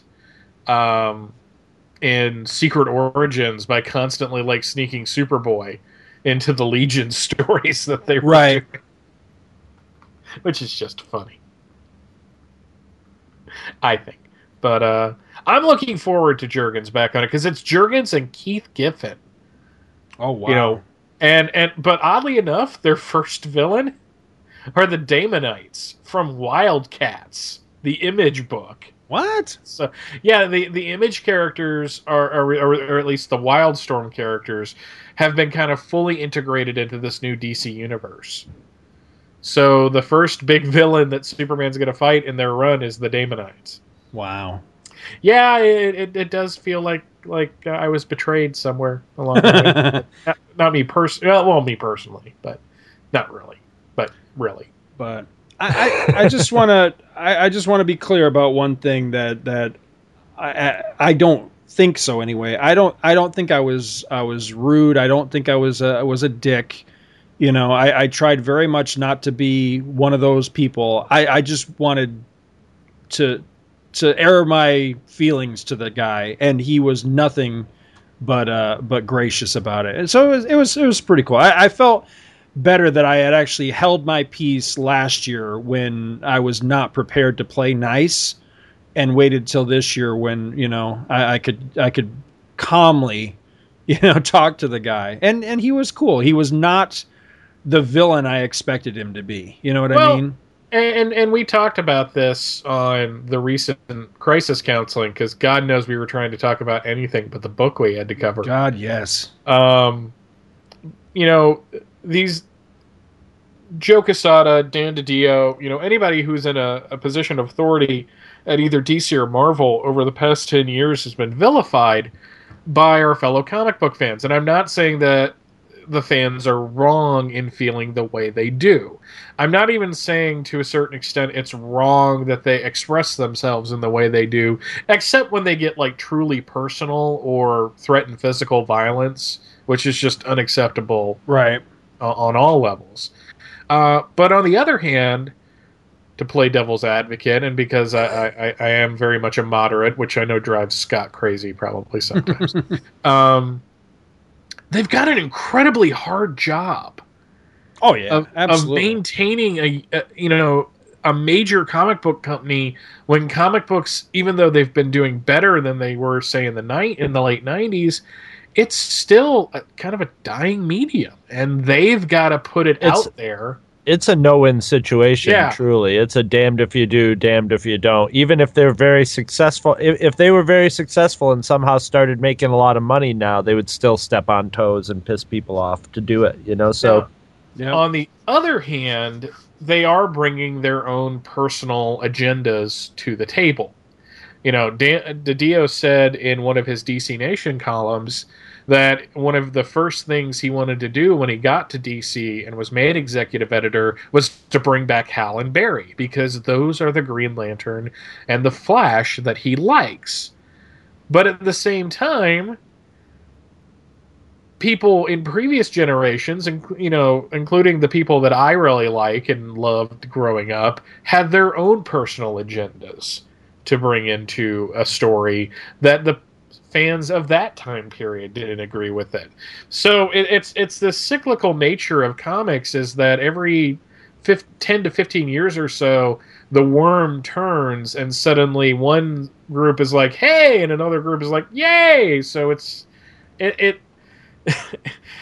the only thing to do is just not pay attention to fandom for about 10 years, and eventually your opinion will become popular again.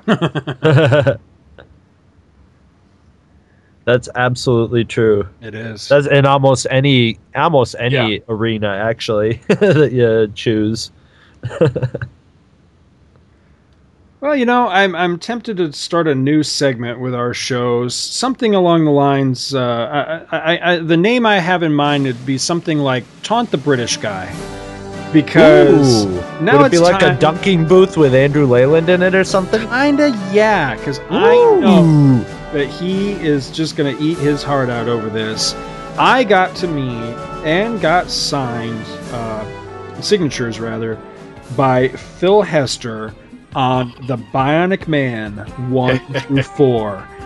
He was a very nice guy to talk to, very gracious, and very excited for the work he's doing. And I'll play a little clip here so you guys can hear what he had to say about the book. And Scott, I don't know what you're doing promoting this Kevin Smith shit, but yeah, dude, what up, yo?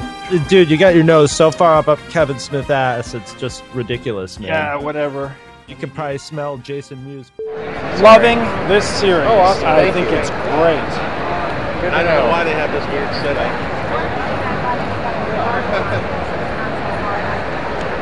I co-host a podcast, and a friend of mine that does a podcast over in the UK, we teamed up recently, and we did a whole episode raving about $6 Million Man, and then what's the podcast? Two True Freaks. Cool.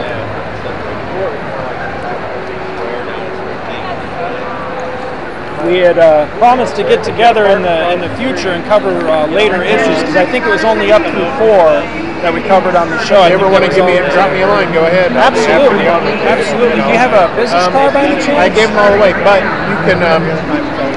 I'm on Twitter. It's just my name on Twitter. I'm Phil Hester. Just look for Phil Hester on Twitter. We would love to have you. Yeah, you can send me a message and I'll. Absolutely. I'll get back to you. Loving it. All right, great. man. Awesome. Thank you. Gets crowded and you have anything to help. Thank you so much. Glad to hear somebody's enjoying it. Oh, it's awesome. How are the sales, if you don't mind my asking? Good. Not as good as Green Hornet was, but Green Hornet had a movie coming out that year. I asked only because we're worried about, that was our concern right out of the gate, was that it wasn't going to last. They've got me plotting up to issue 20. So. Oh, excellent. Yeah. Excellent. That's great news. Yep. So I wouldn't worry. And there's, you want some breaking news, there's spin-offs playing. So I know that they were going to do a Bionic Woman.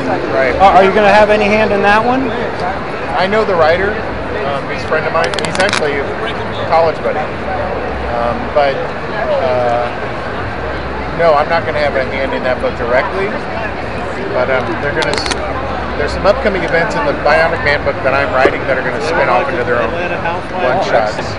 So.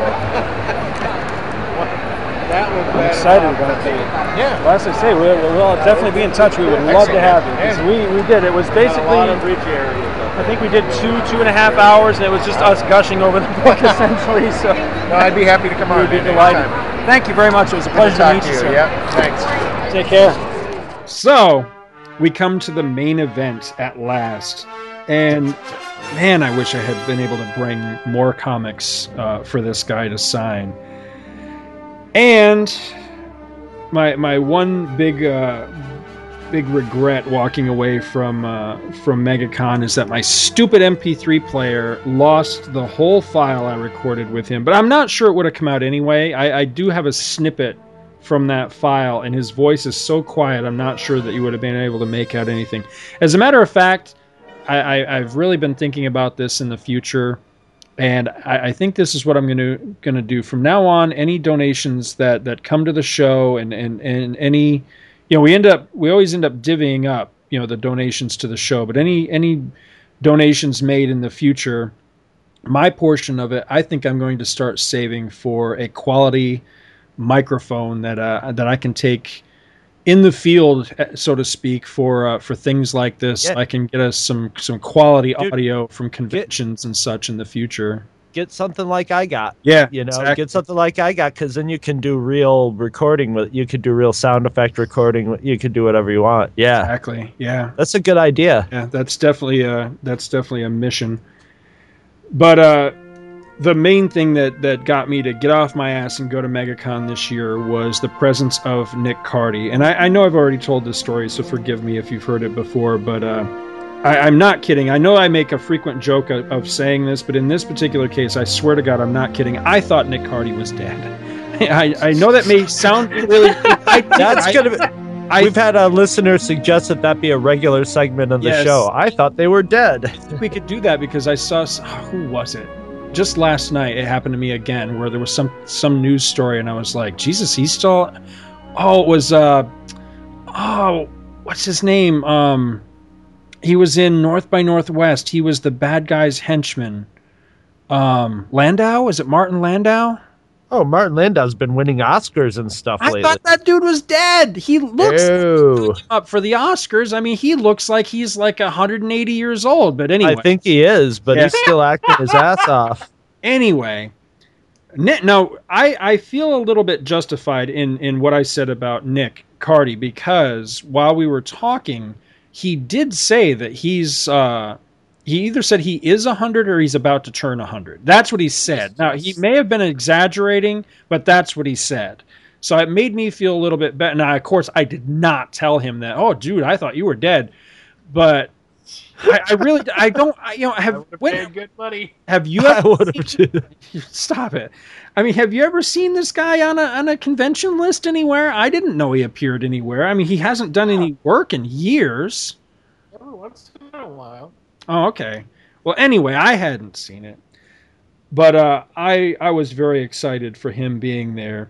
The funny thing about Nick Cardy for me is that I never cared much for his interior work. He did Teen Titans, and he did Batlash. I mean, he's done a lot of stuff, but I mean, those were the things I always most associated him with his interior work. I didn't dislike it, but it just, it wasn't really my bag. I think a lot of it was just the material, not so much his art, was just the characters he was working on and the stories and stuff didn't really appeal to me. But his cover work, I mean, his Superman covers from the early 70s, I mean, these are pieces of my childhood. These are some of the earliest images I can remember seeing as a kid. And so I managed to weed myself down to just 4 books that I took to have him sign. And they were all just really important books to me, but probably the most important one, just for purely sentimental reasons, is Action Comics number 430. Now, I'll try to set the cover up for you. It's an image of 344 Clinton Street.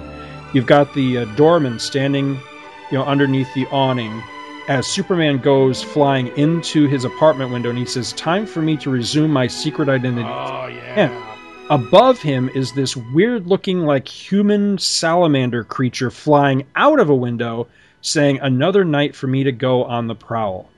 Why did I take this one? Well, when we first moved back to New York when I was a kid. Now, see, I never remembered living in New York. My earliest memories were of living in Florida, where we lived until I was around 7 years old, and then we moved back when my parents split up.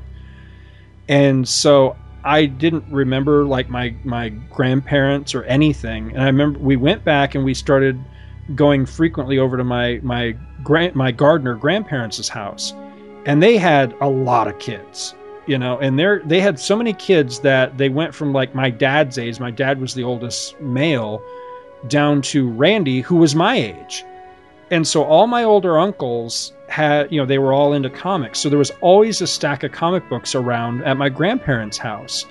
And right outside their front door on the porch area, there was always this giant stack of comics. And it was always, it was the classics, Superman, Spider-Man, all this stuff.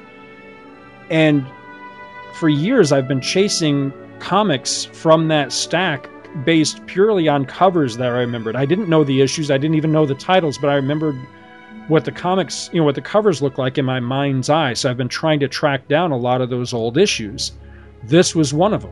I just always loved this cover. And so it was just so cool to get it signed by the guy that actually drew it. It just really meant a lot to me. Another one was Action Comics 439, which again was another one of the earliest Superman comics I can remember reading. And this is a freaky cover. It's this man and a woman in a rowboat are being kind of washed back by this giant wave of Superman being punched up out of the ocean by this big hairy arm. It's a goofy cover, and it's one wacky ass story because it turns out to be a Captain Strong story that has something to do with like this alien caveman or something. It's a goofy story, but it's a great cover. Action Comics 445, one of my all-time favorite Superman covers. You've got hip Lois Lane. She's wearing a very 70s outfit. She actually looks a lot like when Wonder Woman briefly went to the new Wonder Woman look, where she didn't actually have a costume. She had like a, what did they call it? It wasn't really a leisure like a power suit or a suit. Yes, yeah. And so she actually looks more like Wonder Woman than Lois Lane. But there's this rickety wooden fence behind her that splits the page. And on one side, you've got Superman flying towards her saying, "Just in time." And on the other side of the fence, you've got Superman again saying, "To keep my date with Lois Lane." I don't remember what the story's about, but I love this cover. I couldn't even tell you why. It's just because it's a Flash of Two Worlds cover. It is. It is very much a Flash of Two Worlds cover. But it's just, again, it's from my childhood, and so it means something to me, even though I really don't remember what the story was about.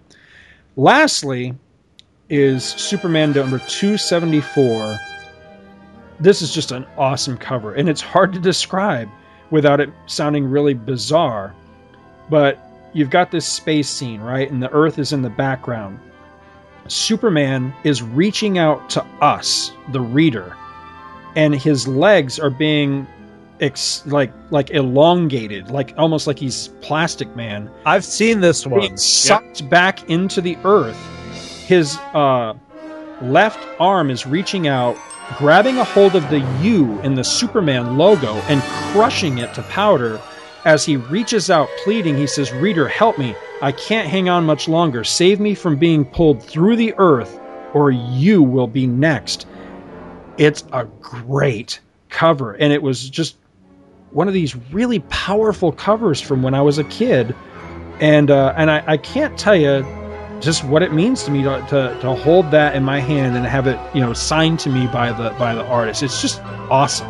It was just such a thrill for me to meet this guy, and as much as I regretted for the second year in a row I didn't get to meet Stan Lee, this was right up there on that level for me. Here's this artist from so far back who's done just an incredible body of work, and I actually got to spend a few minutes to talk to him and just shake his hand and say thank you. You know, thanks for producing some of the great comics of my childhood. You know, it was really cool, and he was just a sweet old guy. You know, he had some very nice stories to tell, some cute little off-color stories that I'm so sad got lost on the in the recording, but really cool. I really wanted to take Superman 276 for him to sign, which I didn't even realize it until I looked it up, but he did the cover on that one too. And that's that classic Superman and Captain Thunder racing towards each other over that beach. Captain Thunder was a stand-in for Captain Marvel before DC really was able to use that character. Great cover, great issue, but I didn't realize it until I dug it out of my collection. My copy of that is whipped, and I would have been so embarrassed to take such a ratty-ass comic to the... Oh, no, it's called Well Loved. It's called Well Loved. They'll look at that and go, wow, you really liked this. Yeah, either that's that, or wow, you bought this out of the shit pile. It was, that's what it looked like too. I mean, there's a difference. I mean, because these 4 that I did get signed, they're not in mint condition by any stretch, but there's a difference between, wow, this is well worn and well loved, and wow, this is just, crap. Just shit. Yeah, and my copy of 276 is just completely beat to hell. Just to tell you, Scott, I am working on a petition to the Overstreet people that whip to shit actually end up in the grading. Like it'll say WTS on the near mint, very fine, and then yes, at the very bottom, WTS. I think we should have poor replace poor with whip to shit. Whip to shit. Yes. I'm totally on board with that movement. And below that would be torn a new asshole. I'm trying to remember what the cover of... Oh, yes. The other one I had considered taking was Superman 282, which is the one of Superman. He's standing on the front of an airplane and chucking the guy out of it. And the guy's saying, something like, oh my God, Superman's gone apeshit and he's throwing me to my death or something. That's a classic Nick Cardy cover as well. But you know what we should do? What's that? We should all pitch in and get commission, if he's still doing commissions. Nick Cardy doing, throwing you having Superman throw you into the sun. Like, get your picture, send it to him, and say, this is for him. With bald me dressed as Lex Luthor with a jetpack floating next to him, going, "Yes, now and me is the prankster." Dude, you would make that would be awesome because Make me Mr. Mixel shits or something. If he does commissions, because I am going to regret for the rest of my life that I didn't take advantage of Gene Colan doing commission. I mean, Gene Colan did commissions right up until he died. And I knew it, and I had his address and everything, and just never got around to it. And I'm always going to regret that, because I'll tell you, one of my biggest geek outs at this thing, they had page 23 of the Phantom Zone #1 there. Now that's that page where Superman is streaking through Metropolis and there's a city bus that's stopped and an old woman's getting out and crowding people out of her way so that she can catch a glimpse of Superman. And then it's only 2 panels. That's the top half of the page. It's a beautiful thing. It looks like it's almost right out of Superman the movie, the angle of it. And then the bottom panel is Superman landing very Christ-like on the top of Charlie Queskel's apartment building. Yeah. It's a beautiful shot. I know exactly. And that page was there for sale at MegaCon, and I was just like, oh my God, How much was that for sale? I didn't even dare ask, because it would just break my heart to not be able to get it. But it was, just to touch it was awesome, because that's the weird thing about it, is they only had that one page. But if I was ever going to want a page from that series, that would be one of the top 5 pages I would want, because it was. I'd want the one of Ursa skinny dipping. Yeah, that just a phenomenal series. to my knowledge, only one person of like the major people that were supposed to be there didn't make it, and that was Sheldon Moldoff, which was kind of a shame because Logan took a couple of books to get signed by him. He has, Mike, remember a couple of years ago when DC was doing some really, really classy reprints of some of those old, I don't know if you'd call them 80-page giants or what they were, but, they had like the... Yeah. Like there was the Superboy and the Legion of Superheroes one, and they had like the glossier, like almost like a cardboard stock cover, but they were really nice reprints that looked pretty much like the original books. You know the ones I'm talking about? I know exactly what you're talking about. And Logan had several of those, and a bunch of them had stories in them by Shelley Moldoff, and he wanted to take those and get them signed, but for some reason I think it was health reasons, he wasn't able to make it.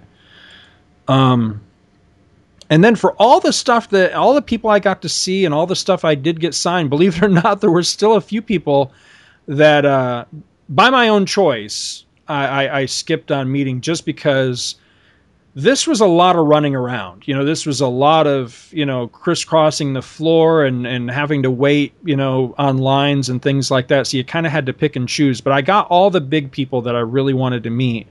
But there were a couple other people that were just kind of on my list that I didn't get time for. One of them was Darwin Cook, who admittedly I'm not the biggest fan of, but I really enjoyed the 2 issues that he did on Jonah Hex, and I had taken those to get signed if I got a chance to see him, which I didn't. Chuck Dixon was there, and I felt so bad because I like the guy. I've enjoyed his work, had no idea what I should take, and the only thing that occurred to me to take to have him sign, I thought could have been misinterpreted as really dickish, which was Superman Meets the Motorsports Champions.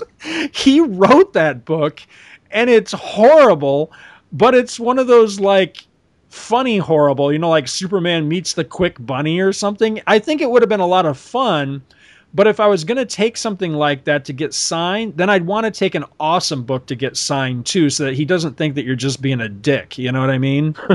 I couldn't think of anything, so I didn't. But like any of his Robin work, I didn't think of Robin until later, and I kicked myself because I got to thinking, God, I love that. I forgot about him writing Robin, to be honest with you. Paul Gulacy was there. And I felt bad about not at least going up and talking to him. And this will probably sound really petty. You know what the biggest reason I didn't was? He stole your girlfriend? Well, besides that. Kicked your dog? Besides that, I still have never quite gotten over Batman Outlaws. Did you guys ever read that? No, I never heard of it. What a piece of shit. What? Don't candy coat it, Scott. I'm not going to hold back. That book was atrocious. And well, candy coated shit is in some ways worse than just regular shit. I bet you could market that, though. Yeah. Alex Saviuk was there, and I felt bad that I didn't go up and at least talk to him too. But the book that I most wanted to have him sign would have been a real pain in the ass to take, and I was afraid that it would get all mangled and ruined, which was the Parallel Lives graphic novel all about Peter and Mary Jane. I thought that'd be a really good book to have him sign, but because it was a weirder size than anything else I was taking with me, I was just afraid it would get damaged, and I've only got the one copy of it. Arnie Starr was there. And he has actually done. Let me see. I had a list here somewhere of some of the stuff that he had worked on. Oh, he did a issue of Infinity Inc. He worked on the Infinity Inc. special. He worked on that 2-part Legion of Superheroes story I was just talking about, the greatest hero of them all, the Death of Superboy story, and some other stuff. So it would have been nice to see him, but I just didn't. I actually never even saw him there. So. But I just didn't get time. But there was some other people, Brian Stelfreeze, Carl Story, Billy Tucci was there. And his art, he did I think it was a cover for Jonah Hex that was just, if I'm thinking of the right cover, it was the one where it looks like an old-timey photograph of Hex standing, and he's got like a barmaid, like a Miss Kitty type in his arms. but it looks like an old photograph, and that was just a gorgeous cover. I think is that a modern one, a recent it's one? A modern one, yeah. I think you might have sent that one to me. It sounds familiar. Yeah, gorgeous. Carl Story, I forget what he did exactly. I think he's an inker. Yes. And he worked on Star Trek Dead of Honor, which was a fabulous graphic novel from quite a ways back. But yeah, there was lots of other people there. The only other one that I took books for and just didn't get time to... I saw him, but every time I went over to him, he had a line, was Pablo Marcus. And man, that guy has been a hell of a prolific inker over the years. And I was having trouble just narrowing myself down to stuff that I'd want him to take, or want him to sign for me. And I'm pretty sure that I actually did end up taking. There was one of those little Star Wars not trades, but it's like a Star Wars paperback reprint that reprinted some of like the Marvel UK stuff. I know it has the story in it the day after the Death Star, and he worked on that. And I was going to have him sign that. And he also worked on like Contest of Champions and one of my favorite Marvel 2-in-1 stories, stuff like that. And I had taken a lot of that stuff with me. I again, never got the time. And what's funny is, they had all these big media people there too, and I didn't make the time for any of that. But I wasn't really big on the media thing anyway. The only one of those that I regret, beyond Stan Lee, of course, was Tim Russ. I really wanted a chance to meet Tim Russ, and I didn't even see him there. But every time I ventured over to the media area, it was just crazy busy and congested, and it was tough to tell like where lines were and what stars were behind what lines and stuff, and I just wasn't going to deal with all that nonsense, so I didn't. But no regrets. I mean, it was just a hell of a time, and it was just so awesome to meet and get to talk to so many of these people. And again, the costumes were phenomenal. There was a guy there in a Solomon Grundy outfit that I got my picture taken with. That just was a trip. Does he want pants too? I asked him if he knew about that, and he said, "Oh yeah." He goes, "I've been getting that all day long." He said, so I thought that was really funny. But he looked cool because he looked like he had just walked right out of the Challenge of the Super Friends or something. That was really cool. It's a great looking Nova guy in a Nova costume that was really cool with working lights and the whole 9 yards. Nightwing, Dr. Fate, Iron Man. There were actually a couple of different Iron Mans, but the Iron Man we saw just as we were actually leaving the convention was amazing. I mean, if this guy made that outfit all by himself, it was he deserves a job with Hollywood or something, because it was just wild. Actual metal and everything, which was pretty cool. I was surprised by the amount of boobage at this thing. Really? There's usually a good amount of that. There's a lot of ladies who daddy didn't pay attention to them. I know, but I mean, this one last year was fairly tame. I mean, this isn't Dragon Con. This one's touted as, family friendly, bring the kids, kids get in for free and that sort of thing. Kids love boobs too. I know, but I mean, I was just surprised, and because it was, I mean, you could definitely tell that some standards had slipped between last year and this year. I mean, I'm not complaining. I'm just saying it kind of surprised me that there was so much more of it this year. And not only was there some boobage, there was some nipplage out there too. So I was surprised at that. I want to take a moment to recognize the what just happened here. Never again in the history of any of the Two True Freaks show will there be a unison like just happened with Chris and I. Said that. Because not only did we both go, really, it was at the exact same time. It was. I guess that's just the right timing for really. So, but I'm proud of myself. I never spent any money while I was. Of course, I bought a ticket and I had to pay. I'm sure the folks at MegaCon really love that. Well, I contributed. I bought my ticket and I paid for parking and we got lunch while we were out and about. But see, next year you should try to get in free and. Well, definitely. That's one of the in the interest of full disclosure, that's one of the reasons for this show is, let's throw it out there as, let them know that we'll give them full coverage if they'll give me free admission. So, yeah, there you go. I can't make any promises, but I was thinking about this, is that maybe next year for a vacation, since Rachel and I have been talking of going to Disney anyways, that maybe February is the month to go, and maybe like right around the time of MegaCon.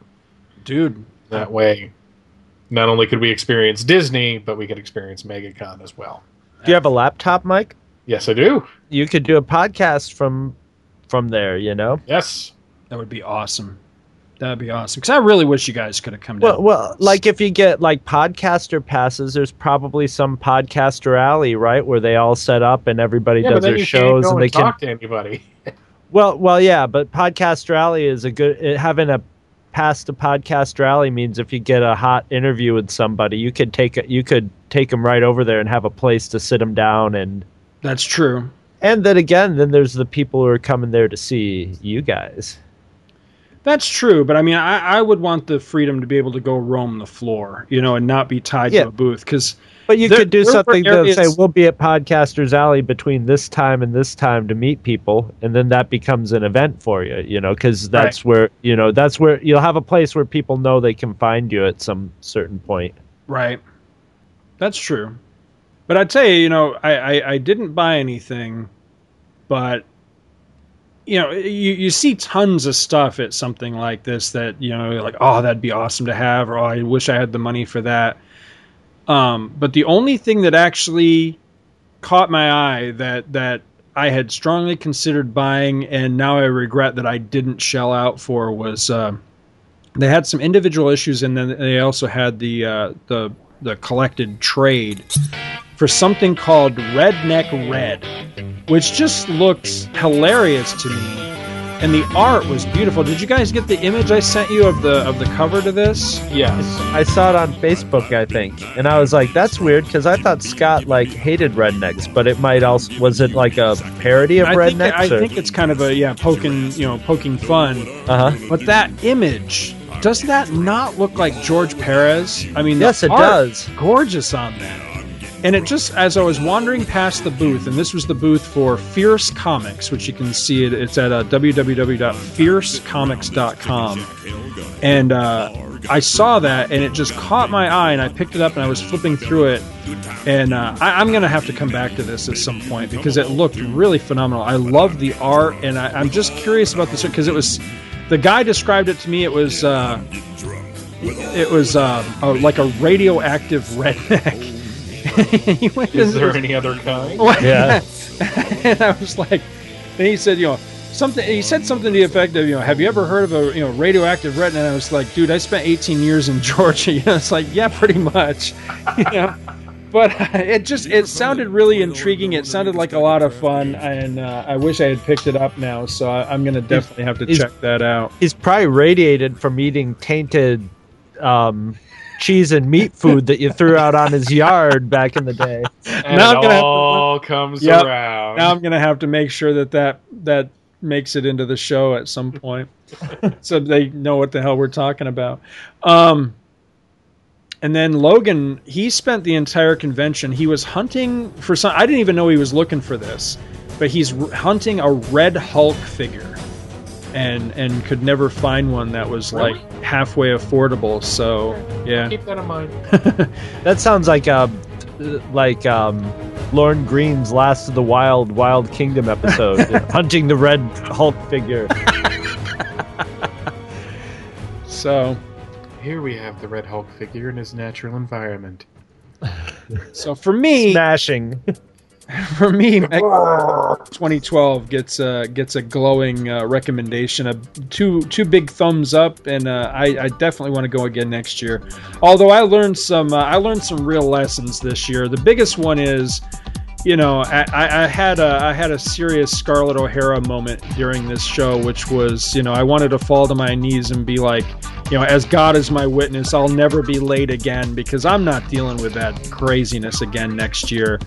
it sucked to be late, and then you got to wait in the long lines. Next year I'm going to have my ticket well in advance, and just I'm not going to do it 11th hour again like I did this time. But also I want to try to take it slower and easier, and just make a lot more time for interviews and that sort of thing next year, because it was a lot of rushing around and being hurried and being hectic. But I had a blast. It was such a lot of fun, and I really wish you guys could have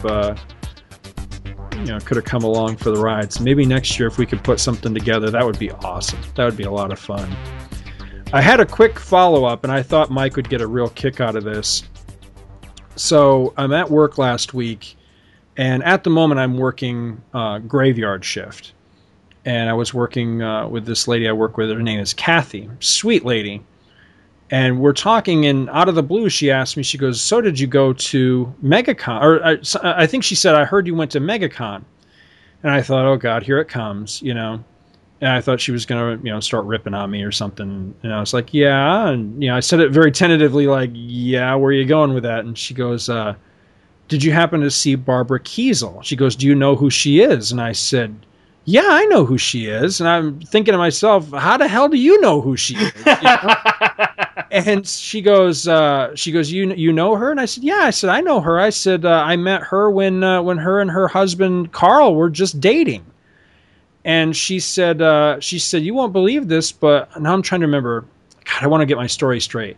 Either she and her husband were in Carl and Barbara's wedding, or Carl was in her and her husband's wedding. Anyway, her husband and Carl are like super like best buddies. Yeah, best buddies. And I'm thinking, what are the frickin' odds of this? What are the odds of this? And so, we ended up having this big discussion. She's basically telling me the whole story of, being friends with these folks. And it was so weird. It was so awesome, because Kathy does not look the part of like a geek girl at all. You never know where the geeks are anymore. And yeah, exactly. And it turns out her husband had run a comic shop somewhere in upstate New York. I forget where she said now. A place I think I've been to, but I can't. I don't think it's around anymore. I forget what she said the name of it was. But anyway, I just thought, again, what are the odds of this? And so we were talking about like Ithacons and, just all the people that we knew, in the same geek circles of Carl and Barbara Kiesel, and, the work that she had worked on prior to, marrying Carl, like when she had worked on the Batgirl special and all. So I'm having this like serious, intense geek discussion with this woman that, who she looks like? Seriously, she looks like... Mike, I know you'll remember. Remember when when Byrne finally revealed what Jimmy Olsen's mother looked like? Oh my gosh, she's that hot? That's what she looks like. But I mean, does that woman look? I mean, she doesn't look like a nerd mom to you, does she? No. Yeah, and that's what she, it was just. He says with lust in his voice. Weird, Jimmy's mom has got it going on.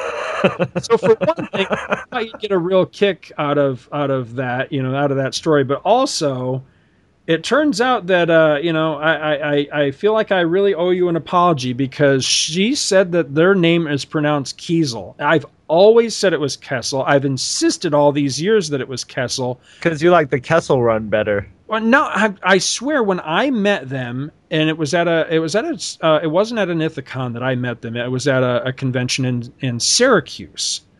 I think it was at the Hotel Syracuse. I don't even know if it was related to comics. I think it might have been a Star Trek convention. Anyway, they were introduced as the Kessels. Or he was. Anyway, I don't think they were married yet at the time, but he was introduced as Carl Kessel.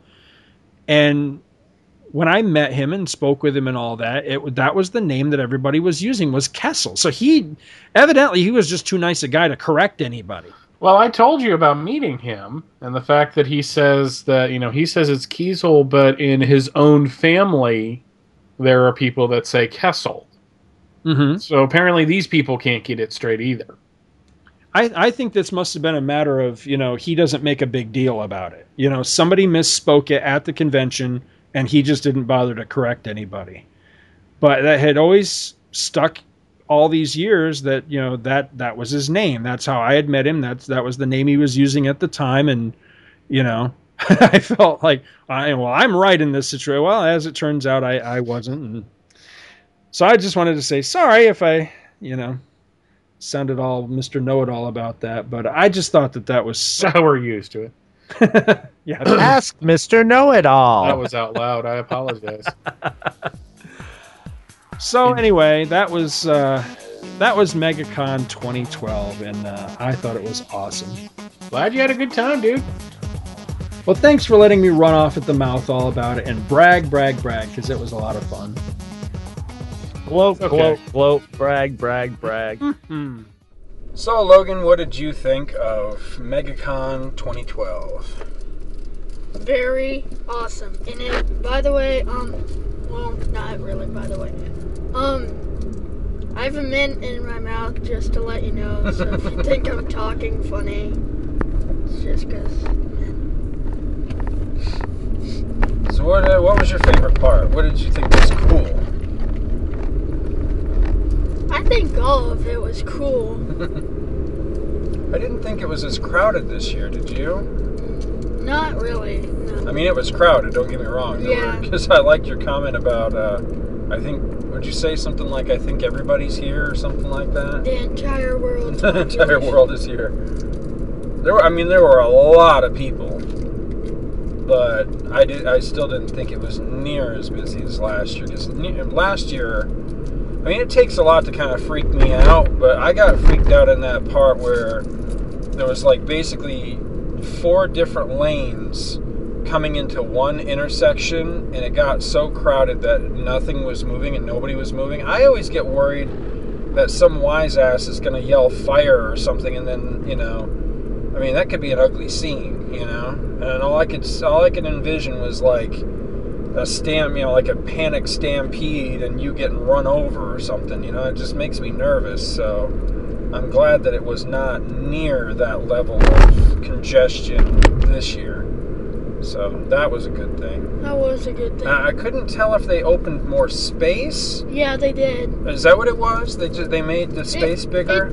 It did seem more roomier. Yeah, it did. But I couldn't tell if it was more room or there were less people, because it didn't seem like there were really less people, but it did seem like it wasn't near as congested. But I thought it was cool. I thought there was some great costumes. Oh, yeah. Like the Iron Man suit we saw. Just as we were leaving. Yeah, awesome. That was great. Yeah, that guy did an outstanding job. Because we had been looking at one just a few minutes before that, remember? And that one, when you got close enough to it, you could tell it was homemade and not out of metal. It was made out of like cardboard or something. But it was nice. But then as we were actually walking out the door, that one actually looked like fiberglass or metal or something. It looked good. It looked like movie quality. It was really good, really nice.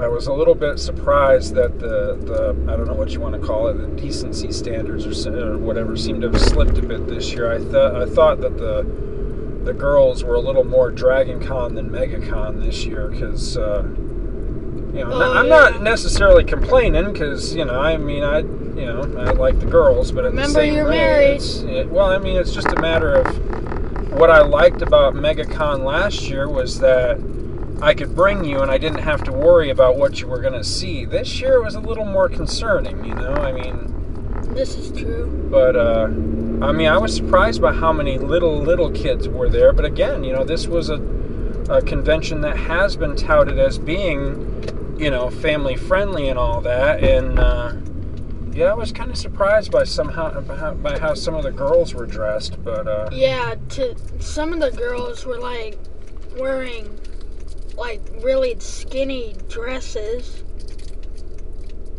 But I was really thrilled that the creators, most everybody that we wanted to see was there, and they were very accessible. They were nice. I mean, we didn't have a bad experience, did we? I can't think of anybody that was like rude or short with us or anything like that. I mean, everybody was really engaging.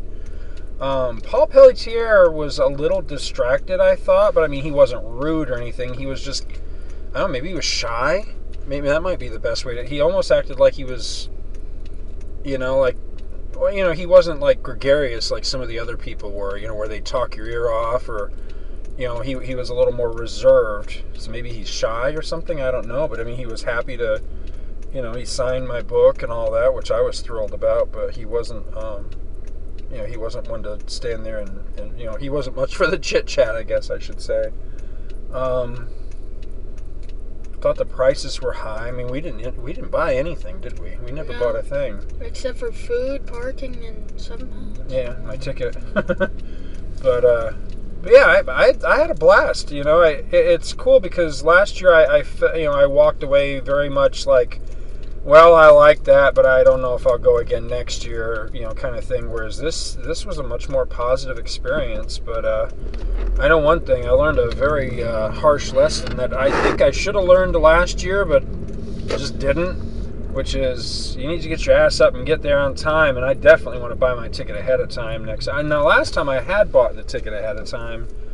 This time, just because of, you know, reality and finances and everything, and also not really being sure up until the last minute that I was really going to be able to come, I hadn't purchased my ticket, so we had to wait in line. And that line was like a Space Mountain line, wasn't it? That was crazy long. It moved fast though. Yeah, it was at least like 20 to 30 minutes. I think it was 30 minutes, but I mean, it looked like when we got in that line, I thought this is going to be a couple hours. I really thought that. When we got in that line and we saw how many double backs there were in the queue, I really thought, wow, we're going to be we could be here an hour or two. And I think by the time we got through the entire line and we're putting our wristbands on, I think I timed it out and we had been in line maybe 40 minutes tops. 30 to 40 minutes, I think. Which, you know, yeah, that still sucks, but it's better than a couple hours. But I mean, it's our own fault we didn't have tickets, you know? It's not no Toy Story Mania. Yeah, that's for sure. But I mean, plus we were entertained because, you know, you while you're waiting in the queue and doing the double backs, that you could see some really great costumes. And I really regret not getting a picture of the guy as the Red Hood, because I still think that was one of my favorite. That was great. Yeah, that was one of my favorite. It was the Jason Todd version of the Red Hood, and man, he looked the part. I mean, it was homemade without looking like cheesy, like it was made out of, you know, cardboard and, you know, Scotch tape or something. I mean, it really looked like this guy had put some serious work into it, and it looked good. I mean, he had the body type too. It wasn't like, you know, it wasn't like fat Jason Todd. I mean, this guy looked like he could kick your ass, you know. I mean, that was pretty cool. That was one of the better costumes I saw. I should have started, if I had realized how many there were going to be, I'd have started a tally on fat black canaries, because there must have been about 15 of them. I thought that was, did you notice that too? Yes. Yeah. Like, there was this fat lady with a skinny dress. But you know what? I have to admit that, you know, the first real big thing I ever went to like that was Dragon Con back in 2009. We made a lot of fun about like fat Captain America and stuff like that. But you know what? I've cuffed him BFT. Yeah, I know. I thought that guy was pulling out. We're at the moment. We're doing our wrap-up show, circling the parking lot at downtown Disney, trying to find a parking spot. But anyway, you know, I really have come of the opinion, you know, even if these guys are great big fat slobs and everything, I've really come of the opinion that, you know, I got to give them respect, because they're braver than I am. Because I would love to costume. You know, I've never costumed in my whole life, but I'd like to.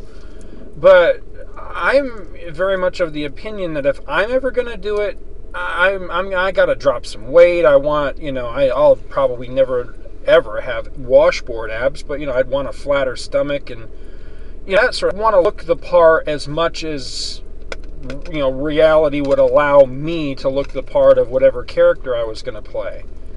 Whereas some of these guys are like, you know, they get a great costume together, and to hell with it. If they're not exactly, lean and sleek and, muscle bound or whatever, they still squeeze into the tights or whatever, in a funny kind of way, as much as we want to make fun at the same rate.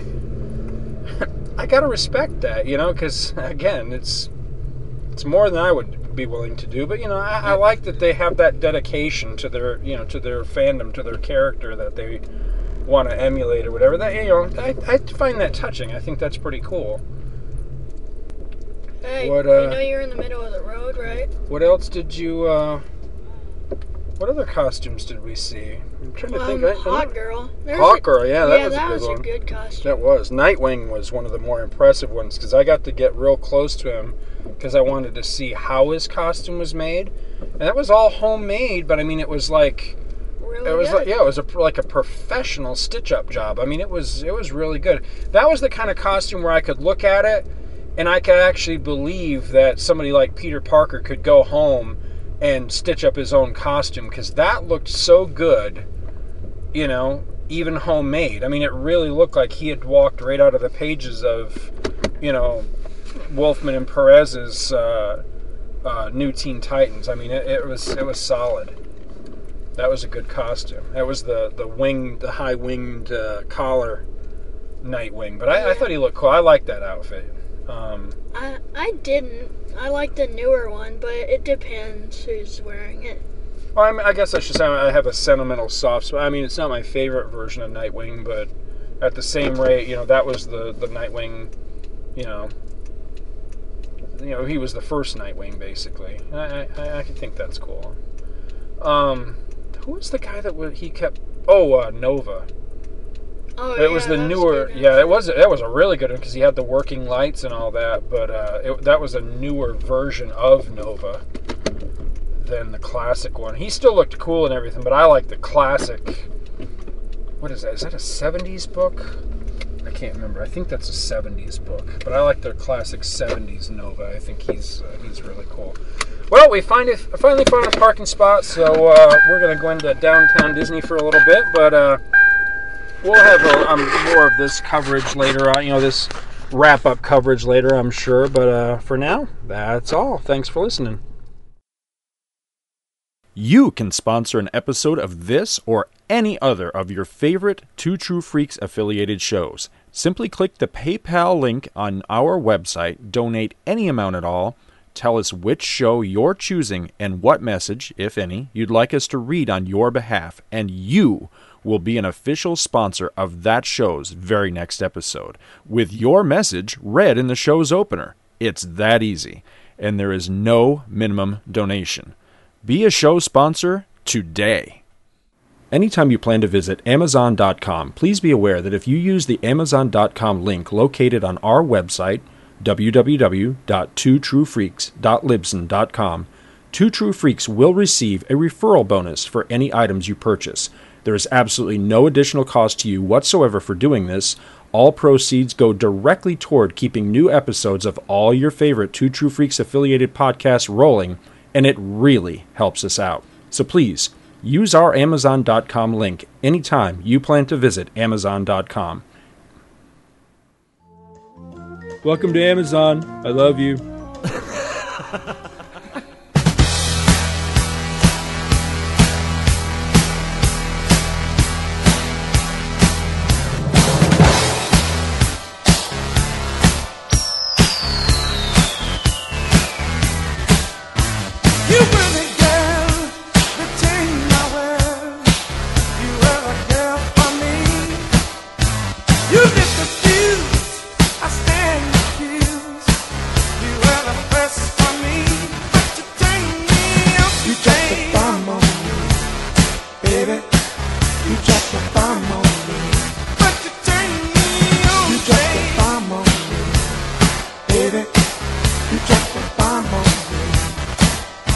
Visit our website at twotruefreaks.libsyn.com.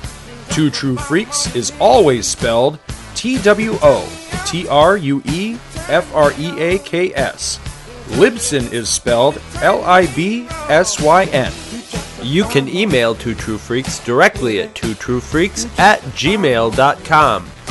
Join our forum at forumforgeeks.com, where you can discuss all of the shows on our feed with us and your fellow listeners. You can find Two True Freaks on Facebook. Just search for Two True Freaks. And hey, you can friend me, Scott Gardner, on Facebook too. My name is spelled SCOTTGARDNER. You can friend me on Facebook too, if you can find me. Now available, Two True Freaks t-shirts. See our website for details. Two True Freaks is a very proud member of the Comics Podcast Network. You can check that out at www.comicspodcast.com, where you can hear our new episodes when we put them up. We are also members of the League of Comic Book Podcasts. For more information, visit comicbooknoise.com/league. If you ever leave your house and you actually have friends, why don't you tell them about Two True Freaks? Thanks for listening, and join us every Monday for new episodes of Two True Freaks.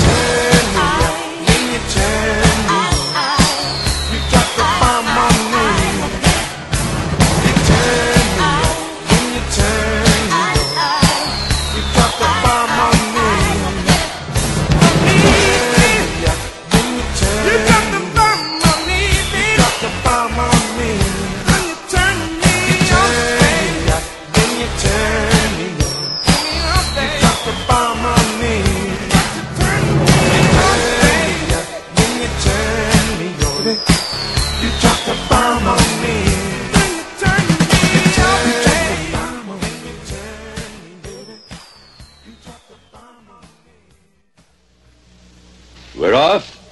Good. Well, that ought to hold the little bastards. There's nothing scarier than falling asleep at the wheel. But the most ironic thing is like it happens and you got the adrenaline pumping, and then 5 fucking minutes later right. it happens again. Right. It's just like, didn't I almost just die? Do you guys have those?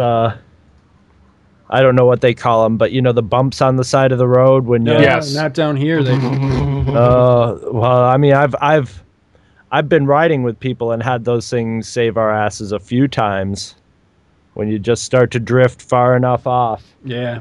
I figured Florida would have those. I mean, I mean, they may, but the roads I drive don't, unfortunately. But yeah, I kind of miss that. I like that in Georgia because, I had the same thing going on there. Those things would probably save countless lives. Because when I used to drive for Frito-Lay, you hit one of those in one of those great big, chip delivery trucks, and it's like the earth is coming unglued. Oh yeah, I'm sure the whole truck resonates. Yeah, it does. I'm really fucking surprised you didn't like tip that thing over and flip it, because those things can't be stable. Or like just had all the windows crack in it when it started vibrating.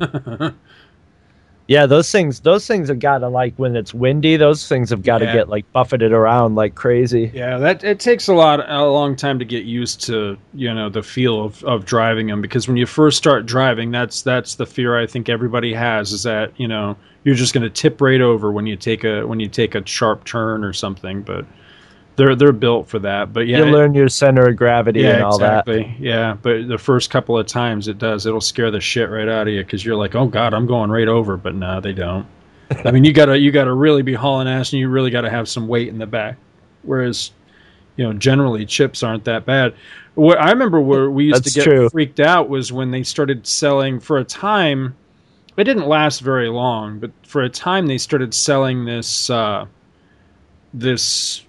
It was like a cheese sauce kind of thing, but it actually had meat in it. Oh, and they were pushing scary. It. Yeah, they were pushing it really, really hard, and it just wasn't taking off. But they were pushing it, and they would make you. They got to a point where this is how we always knew when things were not doing well, was when they had a minimum requirement of how much you had to take on your route. And, because we're the ones that end up taking the loss for that, not the company, because the drivers actually buy their stock. Right. But you had to make a minimum purchase on this stuff. And it was something like umpteen, cases that you knew you could never sell. Well, that shit's heavy, and it was always a matter of, how do I stock this to where my truck doesn't tip over, Because ideally you want to put stuff all together in one spot, but if you do that, that means you're putting it on one side or the other, and then your truck was unbalanced. It was a nightmare. What was fun though is when that stuff would start to expire. I mean, yeah, you'd already lost your money on it anyway, so it wasn't that big a deal. So like late nights or early mornings and stuff, sometimes I'd be driving down these really rural roads in Georgia, and I would fling that shit out the window trying to hit street signs. It was that had to smell pretty the next day in the Georgia sun. Yes.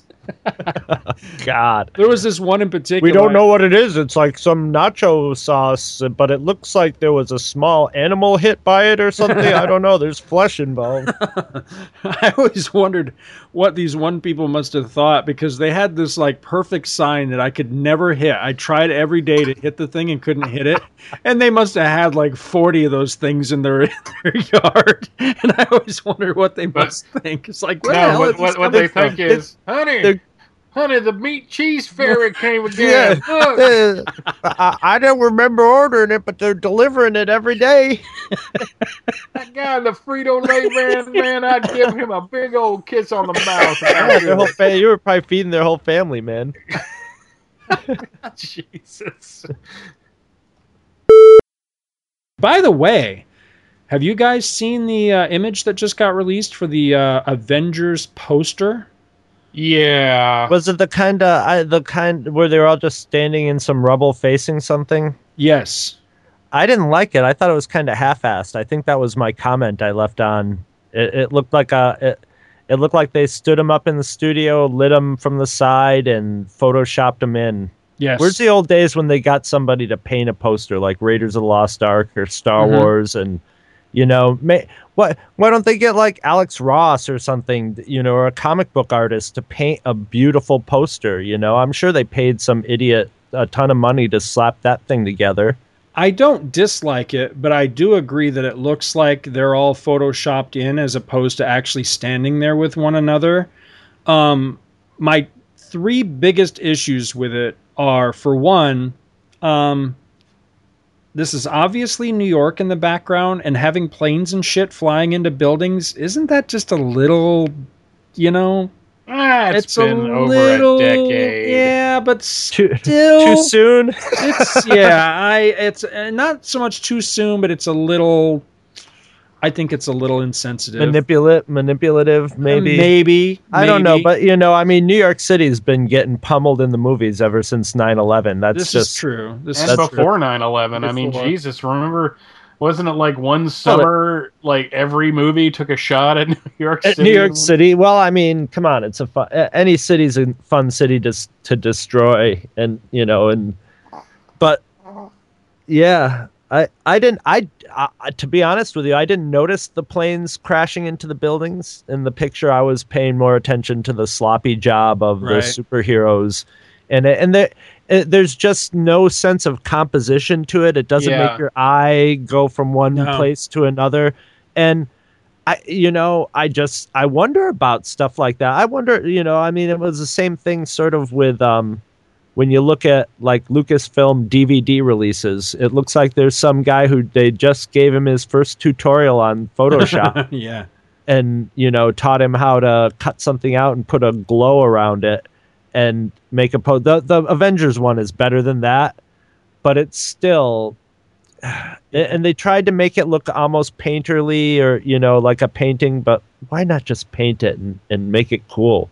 Or do a real comic book looking thing. That would be cool. Well, the other two things that jump out at me is my biggest fear for this movie. The number one largest apprehension I've got going into the Avengers, and the thing that I'm afraid that if it doesn't come off, this is the thing that'll ruin it for me, is Robert Downey Jr. I don't want him to be the leader. I don't want him to be front and center. I don't want him to have every moment and I don't want him to overpower everybody else. And who's front and center with his helmet off, right on the cover, or right on the poster rather, Tony Stark. And it's like, come on, really?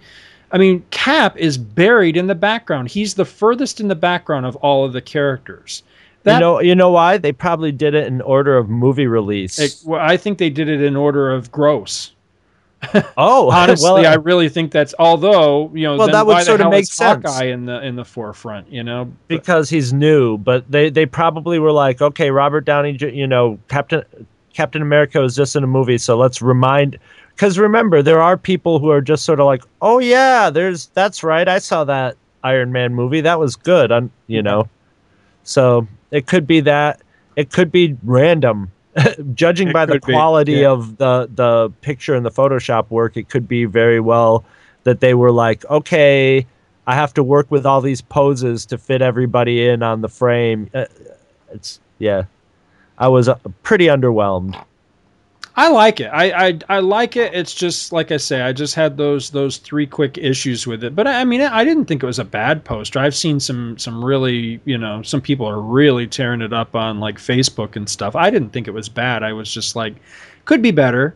And Tony Stark could be a little bit further in the background to suit me. I think they're thinking, what does it matter? I don't think they have to even sell this one. This one is like this is the one. I mean. They know they got sequel audiences coming in, but this is the one that's going to get all the nerds plus all the people who are fans of the other movies going in to see it. So this one should probably make the most money. Absolutely. It may cost the most. It's got the most actors in it, the most actor soup going on in it. So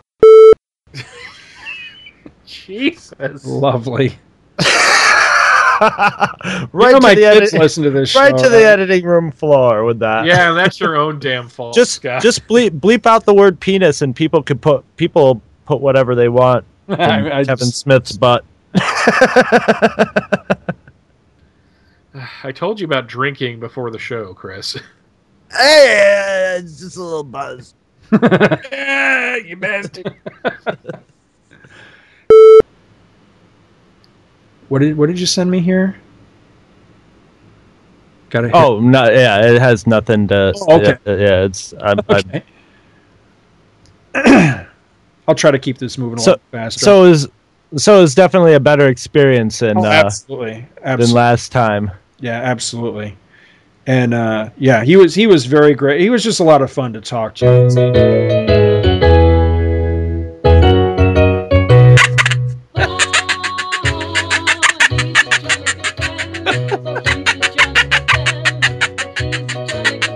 What in the hell is going on?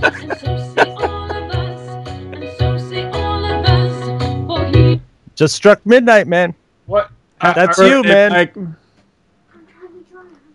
It's not you, Rachel. It's just suddenly this really bizarre song starts playing. For He's a Jolly Good Fellow? Well, yeah. That's a bizarre song.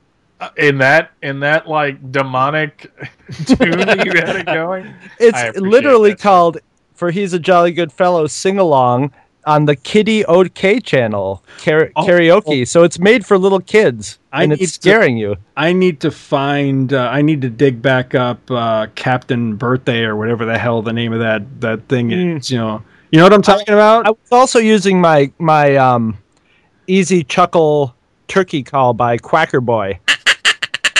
How about like some Showbiz music from Showbiz Pizza? You guys don't know what I'm talking about, I have no idea what you're talking about. Showbiz Pizza was a lot like Chuck E. Cheese or something like that. It was a birthday place. She had animatronic bears and stuff and video games and all that. You see, though, the thing about it is Scott and I use copyrighted music in the background all the time, but the minute we crack out that song, that birthday song, people start smashing through your windows and throwing bags over your head and stuff. No, it's all Gene the Simmons. most evil. Huh? It's all Gene Simmons. Gene Simmons owns the trademark to Happy Birthday. No, he bought that. Oh, he's evil. Yes, Gene Simmons. Well, I did not know that. I know that all my life that I've always remembered that if you used Happy Birthday and did not pay somebody, they were coming for your ass. And I won't ever use it then. I don't want Gene Simmons coming to my house. I used the Weird Al Happy Birthday from his first album. That was pretty badass. That's why half the time you hear that stupid Happy Birthday song, ugh. No, I want what was that guy's name? It's the one that goes, "It's your birthday," and he does the whole spaceman thing. Yeah, they were those little records you would buy. The little flexi records. Different name on them. Anyway. This is Space Command to Zoom. All systems are go for your message to Michael. Hey, Michael. It's your birthday. I'm in charge of the stars, and I'm here to say, hey, Michael, you're the big star today. My name is Zoom, and I live on the moon, but I came down to Earth just to sing you this tune, 'cause Michel, it's your birthday today. A present for you I wanted to find, an outer space creature, a one of a kind, a wild womp or a kukul chew, a snaffle drop or a buzzer snooze, or maybe a three-eyed tickle shay for your birthday. Did you ask? What the is a kukul shoe? Well, up on the moon, it's nothing new, but that won't do for you on your birthday. I searched behind the clouds and stars. I even zoomed my flight to Mars and met my friend the Saucer Man, and he said, "Hey, Zoom, I got the bestest plan. What your friend needs is something new. So how about a song just from you?" So tonight, when you're in bed, I'll be singing to you as I zoom overhead, singing Michael. Happy birthday, singing Michael. Happy birthday, singing Michael, Happy birthday to you. Happy birthday, Michael.